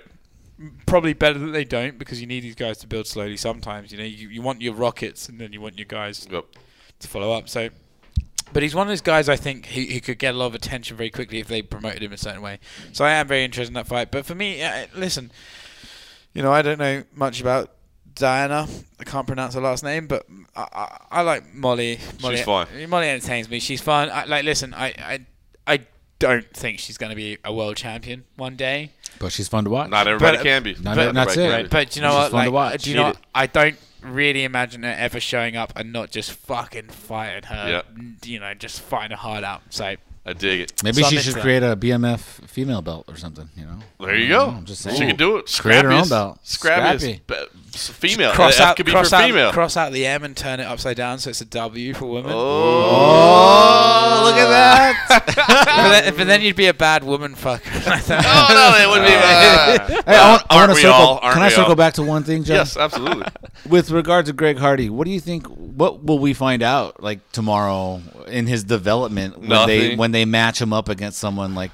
Nothing, and that's the only thing that I'm a little bit frustrated about, is because I don't feel like we necessarily understand who we have yet. Juan Adams seemed like the fight we were gonna go up to somebody instead of some guy making his debut. And I'm not trying to say Ben Sosa Lee, I'm not trying to downplay his skills. Maybe Ben Sosa Lee is a future champion, but we've seen his moments. He's not just an established commodity where we know exactly what we're getting. So that does frustrate me a little bit with Greg Hardy. But I also understand it. I mean, look, Greg Hardy, love him or hate him, gets clicks. He gets views. I mean, ESPN obviously wants him on there. I mean, clearly they want him on the main card. It's not an accident that he continues to be on the ESPN main cards, right? So I mean, he does draw eyeballs in for that. But I understand why they're slow rolling him a little bit. I mean, to be honest, it's smart matchmaking. I mean, this is a guy. This is the Scott Coker way of doing things, right? You know what I mean? You're kind of right. We'll bring you through, and I think Mick Maynard is the heavyweight matchmaker. He's doing a good job of hey,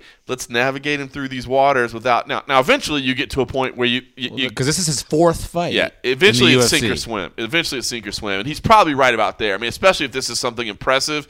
I don't think you can continue to give him newcomers or retreads, that you haven't seen in a while. So that is the one thing. Like, I am a little bit frustrated about this. I expect Greg Hardy to win this fight.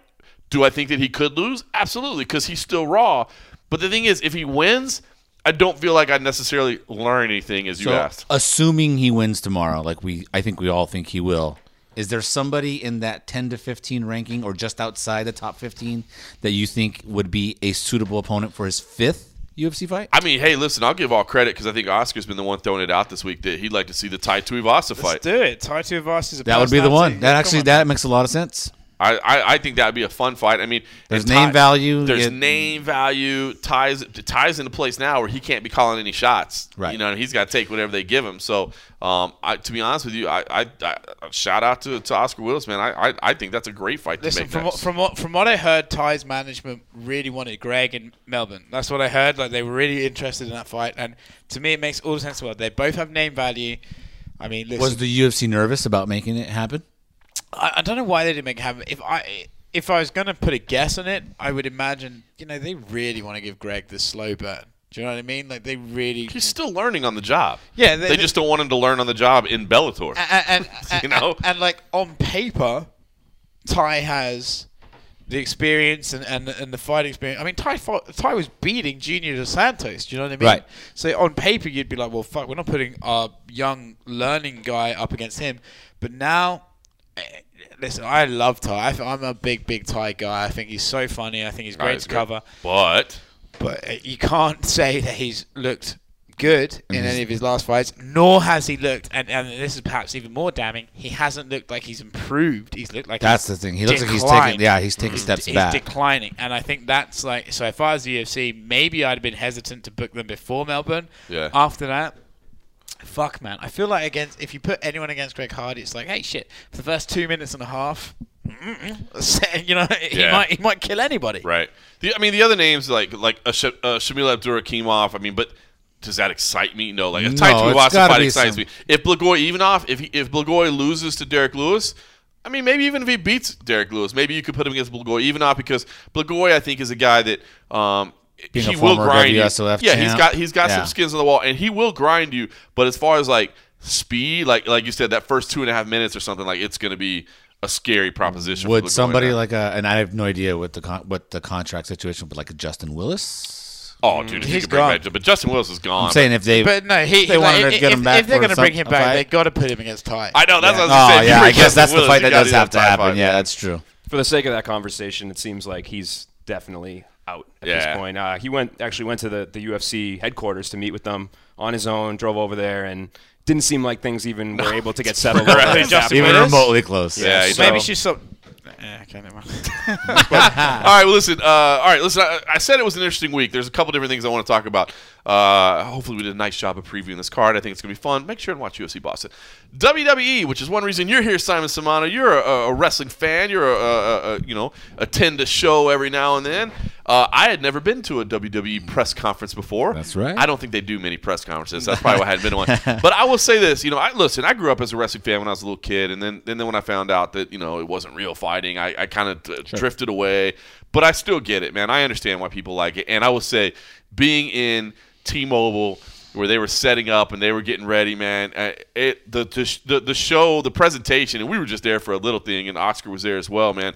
It was cool, man. It was really cool. And man, the production they had, like the way the stage looked. Well, that was the SmackDown setup where they already, and they just did a press conference on the stage. So right there. Cool, man. And like the they played a couple like sizzle reels to start the thing off, and like, oh my god, their video production is insane. It's tremendous. It was so cool, man. I have to say, man, they do a top notch deal. But we knew the news that we were there for, that Cain Velasquez was coming, that he was going to fight Brock Lesnar. I don't know. I guess a little surprising to me that he's closing the door on his MMA career, but I totally respect him for it. I totally understand why he's doing it, and honestly commend him for it, man. If you can find a way to make money without being in a real fight, man, God bless you. Go do it. Yep. But talk to me as a wrestling fan. I mean, what kind of splash is Kane going to make, or does he seem to be making already? I mean, it is crazy that he just started pro wrestling. And I've seen that. Look, I've seen the clips. I don't know a lot about pro wrestling, but, dude, it looks like he's actually pretty good at this stuff. But talk to me about, like, just kind of what your sense as far as he's coming in. And then is the Brock Lesnar fight, like, so I see it both ways. Like, on some ways, I'm like, well, of course you put him with Brock Lesnar. They have history. They have beef. They have this. On the other hand, you're like, but wait, I've already seen Kane kick Brock Lesnar's ass. Like, why do I want to put him with him? Something else. So, I don't know. What did you think about the whole thing as a guy that kind of gets wrestling too? What'd you think about it? As far as Kane and jumping into an immediate feud with Brock Lesnar, I think it makes complete sense. You can't bring Kane in and have him, just wrestle or feud with anybody. You have him come in. He does the feud with the former, UFC champion that he beat to win his first title.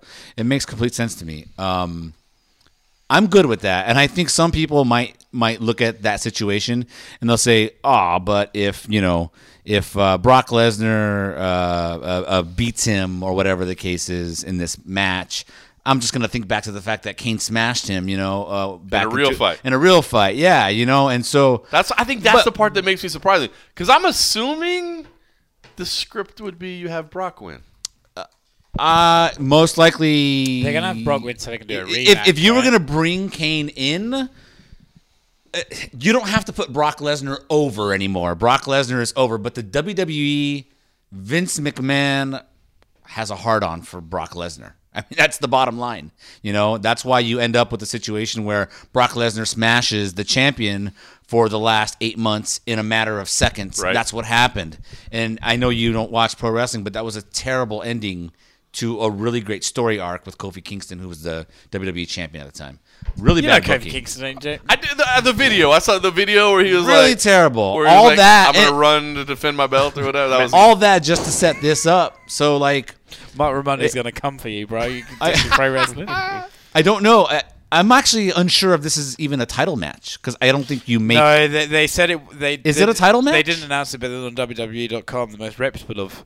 news websites, source. They did say it was for a title. It is a title match, which means Brock's going to win. It means Brock's going to win, or there's going to be a disqualification type ending of some sort. Like they might do that so to where drag he can it on, retain the title, and then they drag it on, but they don't have Cain Velasquez look like he just took a dive against the guy who he smashed 9 years ago. I mean that's very possible. Do you know what would be pretty baller? Like really, now, as far as if they had a Kane as a wrestling match wrestler? and then they redid the spot where Brock did a fucking spinning disco move. Yes. If they did that again, that'd be pretty dope. I'd fucking buy that. That'd be so fun. As far as Kane as a wrestler, you've seen the clips. Dude, I'm can do surprised to see a 240-pound guy doing Hurricane Ranas. Yeah. And for anyone who doesn't know what that is, that's the move where you jump on some dude and you spin around and you flip him over from the legs to your head. It's crazy. Yeah.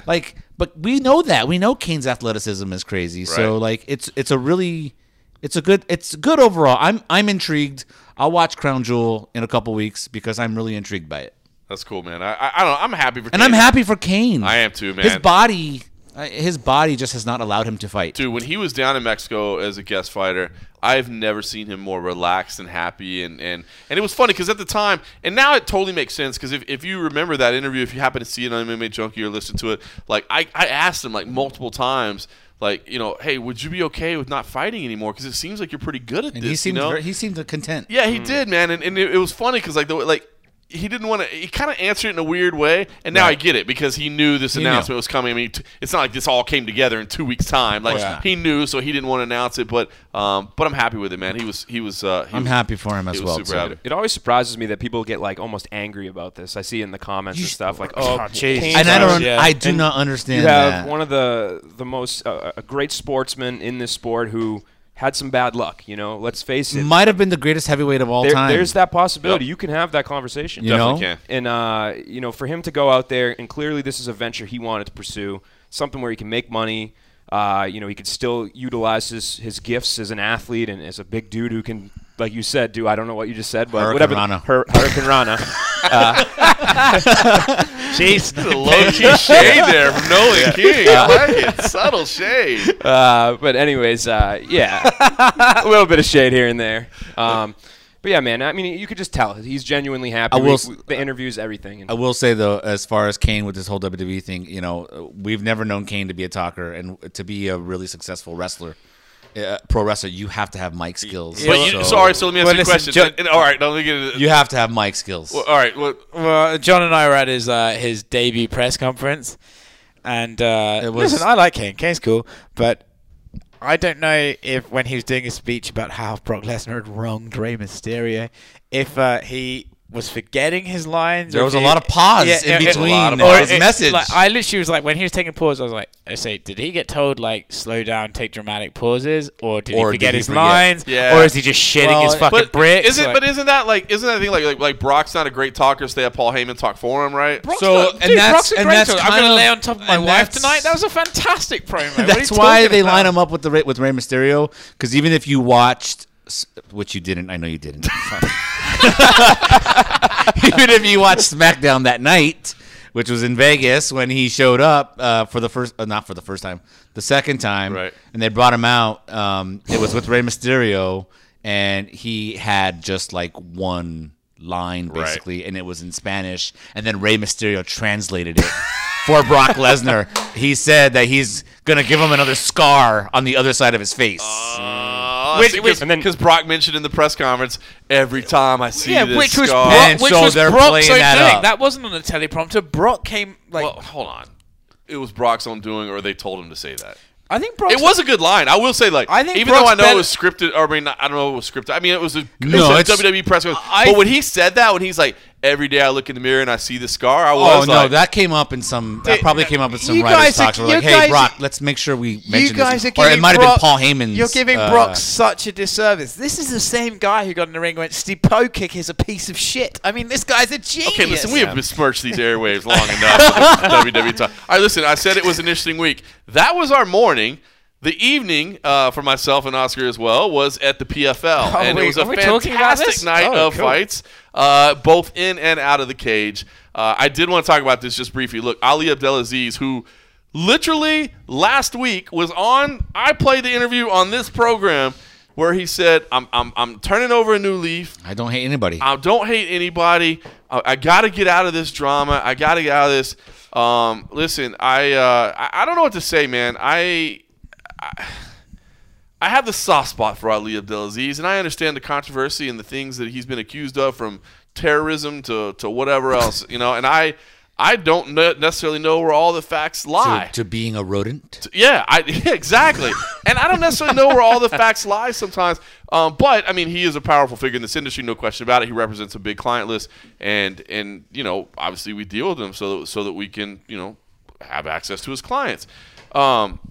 I will say, man, the fact that he walked up and punched Abe Kawa, by all accounts, pretty much completely unprovoked. And I guess I say completely unprovoked. We should say this was police witnessed it. Police witnessed this is what the police witnessed. So did I. I want to make sure that we're covering our bases here. And Oscar witnessed it. Oscar witnessed it. All right, well, that's good. Directly at this point. Now, listen, they have gone back and forth online. They have taken shots in the media. They have taken shots in social media. I don't know, man. To me, I was very, very disappointed by this incident. And I know that may sound silly to people, but I just, in the same way, I will say this. I don't even know if I can say this with you here, Oscar. In the same way, when Conor McGregor punched a gentleman in the bar, I saw it as completely indefensible. You may not have heard of that event. Maybe you never saw that. But it just, to me, it was something that was completely indefensible. And I don't know, man. I don't want to see things continue to develop this route, man. In the same way we're talking about, let's not talk about death. And, dude, I get it, man. There's always going to be rivalries, man. There's always dude, you're talking about two of the highest powered managers in the game, firms in the game, and I get it, man. There's gonna be some hate. Some of it is gonna be professional rivalry because they all, are competing for dollars and they're competing for attention. Some of it, I'm sure, is very personal. You know what I mean? And listen, there is talks behind the scenes of people trying to poach people's clients, and I guess, I mean, there is many levels to this thing, and it's going to play out over the coming weeks and months, man. I don't think we have seen the end of this by far. I mean, I think Malky Kawa has made it clear that he's going scorched earth on this. I think there's going to be charges pressed. There's going to be lots of stuff. We have not heard the end of this incident. I just want to say, I hated that it happened. There is no excuse to walk up to another man and slap him in the face or punch him in the face. We're supposed to be adults, and like, yes, we all love fighting, and we all are big proponents of the sport when it's sanctioned. When it's in the cage, there's just not an excuse to walk up to another man and punch him in the face unprovoked. And I get it. When I say unprovoked, I understand there's all the backstory. Yeah, I can't wait to see your fucking DMs after this segment. Jesus That's gonna Christ. be fantastic. It's going to be fantastic. And to me, I think some people might write it off as not being a big jump between the verbal stuff, the professional stuff, and the physical stuff. You know, somebody talk shit about me, I'm going to show them. I'm going to go up and put my money where my mouth is. But I think that's a huge jump. I thought the same thing with Conor and Khabib. Like, you can talk all you want. You can say things. It's awful, tweets, whatever. We can talk about you shouldn't have said this or that.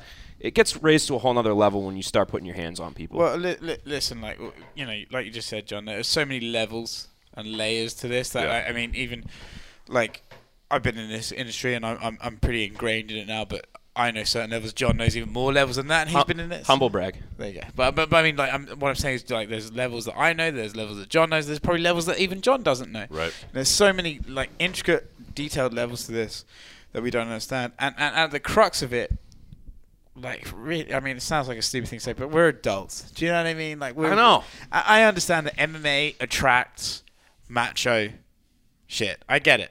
And because obviously, I mean, you see me, I'm a specimen of a man. Of course. You know, of but course. MMA attracts macho bullshit. It attracts ego.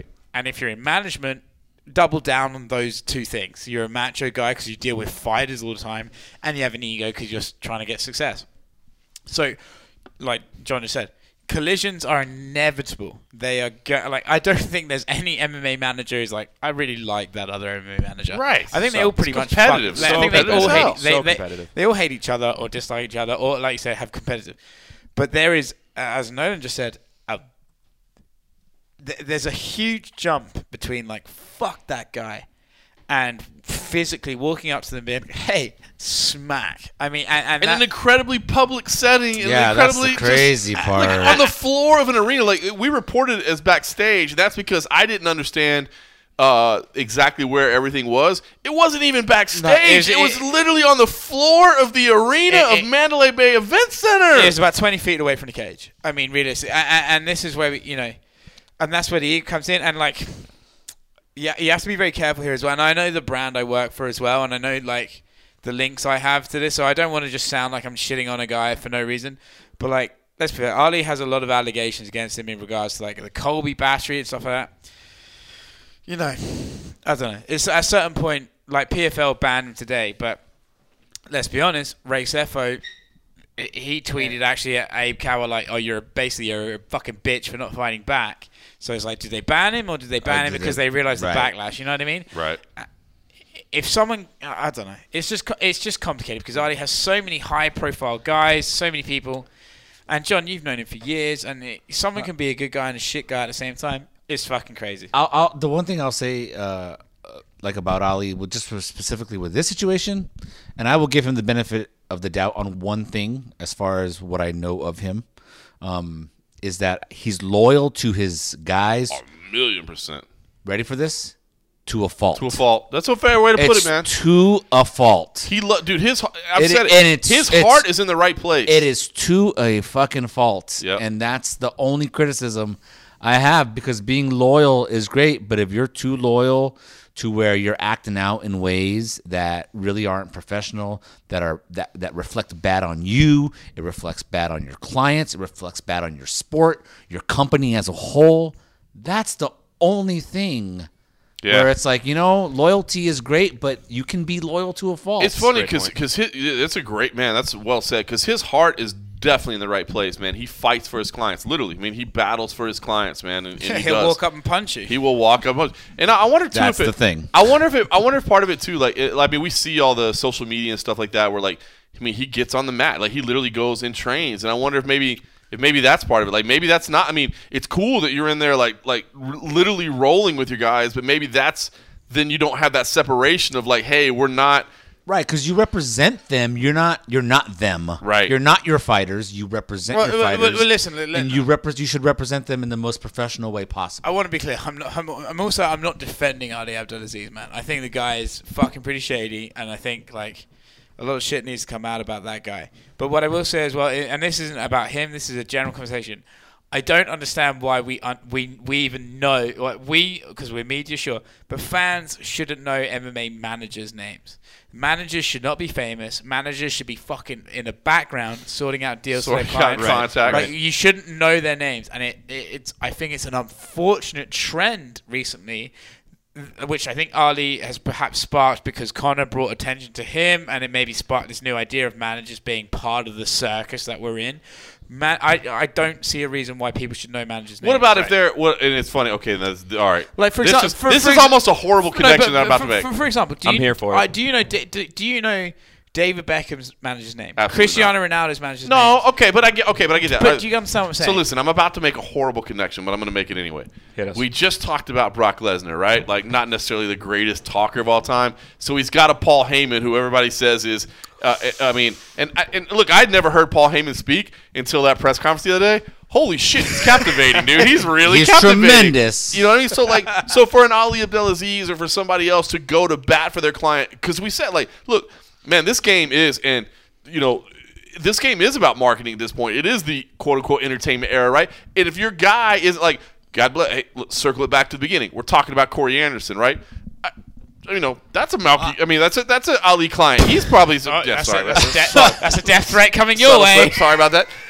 That is an Ali client. You know, like, it's hard for Corey Anderson to market himself if somebody else can help market him. So in that situation, I would say like David Beckham does not need help marketing himself. Have you heard him? He sounds like a fucking idiot. To Oscar's point, there was a beautiful man. I say that back, David. I'm so sorry. To Oscar's point, there was a time when Drew Rosenhaus was making headlines. Are we all familiar with who Drew Rosenhaus is? Football agent, right? Football agent. No, all sports, right? A lot of sports. Baseball, too? Or is it mainly maybe football? baseball, but it's mainly football. Pretty sure. Boris was baseball. So Boris is a baseball. Yeah. I think Rosenhaus mainly football. But you know, there's only a couple of those names that you really knew, and especially with like Rosenhaus, if I'm not mistaken, he was Terrell Owens' agent. Okay. And so he would go to bat for Terrell Owens a lot, and Rosenhaus would be like in the headlines, but really only in those like extreme circumstances when he's dealing with a client who is controversial. And so far as I can tell with Ali's clients, like, you know, Khabib is not a trash talker, not controversial. Kamaru Usman, not a trash talker, not controversial. Henry Cejudo is whatever. Khabib doesn't mind talking a bit of shit, man. Khabib talks a bit of shit. No, but Only he's about not. Conor. But he's not like a. It's very responsive. Yeah, it's responsive. He's not out there trying to make headlines like a Colby Covington, for instance. Okay, yeah, okay, but he's not trying to do that sort of thing. So it's like, you know, who's on Ali's roster where it's like I have to make sure I defend this guy's character all the time. Really, he doesn't have that. So it's like, where does this all come from? But realistically, again, like, you know, you're saying, oh, could he be a Paul Heyman figure? Listen, the Cowboys have Greg Hardy. Like, if anyone needs to like be told, hey, you shut up and we'll do the talking for you, Greg Hardy's background is enough to be like, you don't get to speak for like 6 fights. Right. They never speak for Greg. Greg does his talking, and Greg's really good at it. I said to you this week, I was like, dude, if he didn't have that, I would say regardless of how you feel about Greg Hardy, which is I think is legit, he has handled this well. Right? You're right, and they've let him. 100%. They've let him, and also like. And again, and MMA is in this really weird spot, and it's getting increasingly weirder, especially with this fucking BMF title, which I don't even hate, and Cejudo and stuff like that. We're getting really in a weird spot where it's like, are we a sport or are we entertainment? Do you know what I mean? If we're sport, managers don't get to talk for you. It's on you to be interesting. You know, there's loads of soccer, but like most soccer players are boring fucking idiots. Well, and if you're the manager, just advise your clients behind the scenes. Yeah, like, don't be out in front of them. Give them a couple of lines, you know. And we're in a sport where like Masvidal shows up, and Jesus Christ, the guy's got charisma oozing off him, you know. But I don't think it's a manager's responsibility to talk for their clients, and that's why I don't like the fact that we even know the manager's name. So should we be interviewing managers? Like, I mean, I don't think no? so. I don't think. I mean, so. because I mean, it's. I would say if we're interviewing, if we are, we're probably just we're we're abating this. We're Right. allowing this. We're enabling. building It's this. tough We're because enabling enabling the I feel like culture the of manager- managers mattering to. Yeah, you know, I feel to like the exist. manager interview started when Audi was interviewed a lot for Conor Mayweather because everyone just needed any content related to it, got loads of clicks. I feel that's when it started. But realistically, like we fans listening, you shouldn't give a fuck what the manager I will say one thing. I think in terms of news and stuff, like We I remember can there used to be on like on Ariel's show. Sometimes he'd have Malky come on and he'd just rattle off clients. He'd say, "Oh, you know what's so and so up to? So and so." Like I get that. That's for a news purpose. You know, you're trying to get updates, like you would with anybody else. You know, somebody's agent said they signed with. You know, I don't know. Whatever. They're exploring their options. Whatever. But yeah, I mean, they've interjected themselves into the conversation, so it's tough for us because believe it or not, people do care about this. They do. It is funny when people say nobody cares. No, I'm like, I've seen the do. clicks. dude, They care. No, Right. we've seen the page views. Right. Yeah, they care. listen, this Ali Abdelaziz versus Kawa shit, it's probably going to get more fucking page views than most fights this year. You know, if it turns out as because this is not over, it's going to happen for a while. Yeah, if it turns out as nasty as we imagine, they get as public as we imagine they're going to. Yeah, especially because Conor brought Ali up, right? Yeah. It's in the public conscience. You know, like you put Ali's name out there, like read the comment sections. They're not very kind. Like people do care about it. It is, but I do think that's the fault of the media. I think we cultivated them to have an environment to care. Do you know what I mean? It is. I'm interested about it because I mean, like you interview a manager, like. I mean, what are they going to say? Of course, they're going to say like what's in the best interest of their client. Everything they're going to say. But in the same token, I mean, right. Dana White's always going to say what's in the best interest of the UFC. Scott Coker's always going to say what's in the best interest of Bellator. But he's not. But like in that regard, though, if you bring up Dana, he's not always going to say what's in the best interest of a particular fighter. He will shit all over a fighter. You know what I mean? Yes, he will. Depending on who it is. Yeah. Whereas a manager's never going to shit all over his fighter. Well, also Dana is like, yes, he will say whatever's in, but. At this, like it or not, people, Dana's an authority figure. So if an authority figure tells you something, even if you deep down know, it's not. You have to take it as gospel because an authority figure is telling you this is what's happening. No, you're right. If you can't take the word of the UFC president, then and I don't think he's lied before. I think he's been pretty true to his word most times. So.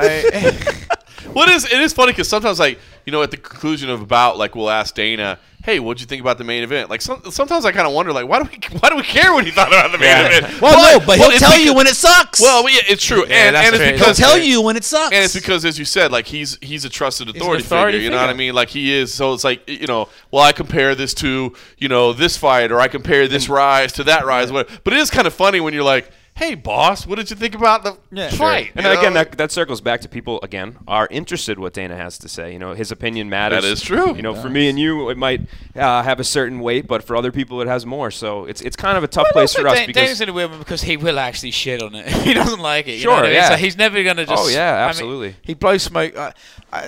John and I have spoken about this. Like, John's been in this game longer than anyone. You know, he's learned to speak Dana-ese. You know, like he knows Dana. Like, yeah, like he I can, love it. He can translate. Why are we not just calling it Danish? Oh, well done, sir. I wouldn't have been mad if you dropped that mic. I like it. Because I think it's already been taken. I don't know. A country might be mad about it.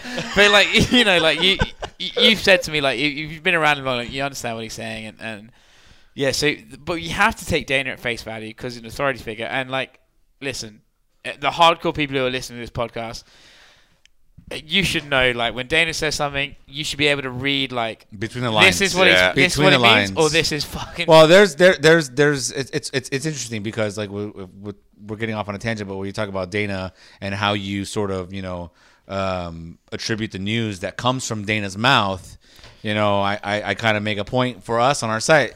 Dana White says because you don't know. Sometimes if it's like you try to read between the lines, it matters what he says. It does. But we don't always know that what he says is true. So you can't just say UFC books or UFC announce. Right. You say or UFC announces. You say Dana White says. It's an indicator of intent. It's an indicator of direction, but it's not necessarily fact done. And also, It's accurate, but maybe not factual. That's the thing. And there's a difference between accuracy and truth. And that's the thing. Let's also give Dana like a mild bit of fucking escape rope. Like shit changes a lot in this industry. Oh, do you know what I mean? absolutely. Yeah, if somebody stuck a microphone in my face and they tried to figure out how many inconsistencies I had in any given month, I'd be in trouble, man. Like that is true. That is true. Like, to be fair, as you said, because like we've kind of busted his balls for sometimes not saying the truth away. But there are some things that like that at the moment he tells you it is true, and then the next day it changes and it's not true anymore. I think the thing with him too is like he doesn't use obviously the same vernacular as we would use as writers or reporters or confirming bouts, but at the same time, I think sometimes he speaks factually, as in that's the feeling I'm getting. Like we're gonna get this fight done. It's not a fact, that's a feeling, but it's stated as a fact. So it's kind of that fine line. Dana, and the thing about Dana is you have to read him because Dana will be real about certain things, right? But say you look at last week with the whole Joanna weight cut thing, and he comes out and he's like, "Don't believe what you read." Well, wait a minute, no. That's not necessarily. That's not true. Like, there was a real issue with Joanna's weight cut. You guys were exploring options. Just because she made weight doesn't mean that audiences shouldn't believe what you read. Like, don't shit on the media that way. I mean, also Dana White was. So like, that's just PR spin, obviously. Dana White was like asked about by MMA Junkies for our. Was asked like, oh, what about Amanda versus Jermaine Durandamy? He's like, hey, listen, if you don't hear it from us, like, it's not true. He's like, you fucking said that. Yeah, I remember that. That's you who said that. And after the Abu Dhabi card, we're like, Dana apparently doesn't know that Amanda versus if you didn't hear it from us, it's not true. Oh, but I heard it from you. Oh, well, then it's true. You fucking said that. In that regard, he's probably got like 30 or 40. Listen, the guy's busy. I know he does. He's busy, and now he's going to start boxing formation. All right, well, speaking of busy. Anyway, yeah, dude. There are beverages to be drank here. We have been talking for way too long. That was either a really solid, tangent discussion off topic, or we just bored the shit out of everybody and they tuned out and they've closed it long ago. Sorry. This is Boston, man. This is a winning edition. We want peace in MMA. That's it. Peace and violence. No death. We want no death. We want peace in this sport that revolves around we fighting just want and violence. love. All we want. Be like Greg Hardy. Find peace in the violence. Yes. Oh, well done, sir. Well done. Way to close it all home. UFC Boston. Beverages to be drank. Friday night card. We'll all be there. We'll all cover it. MMA Junkie will have amazing coverage. The Mac Life will have amazing coverage as well. Yeah, boy. In the meantime, thanks for listening.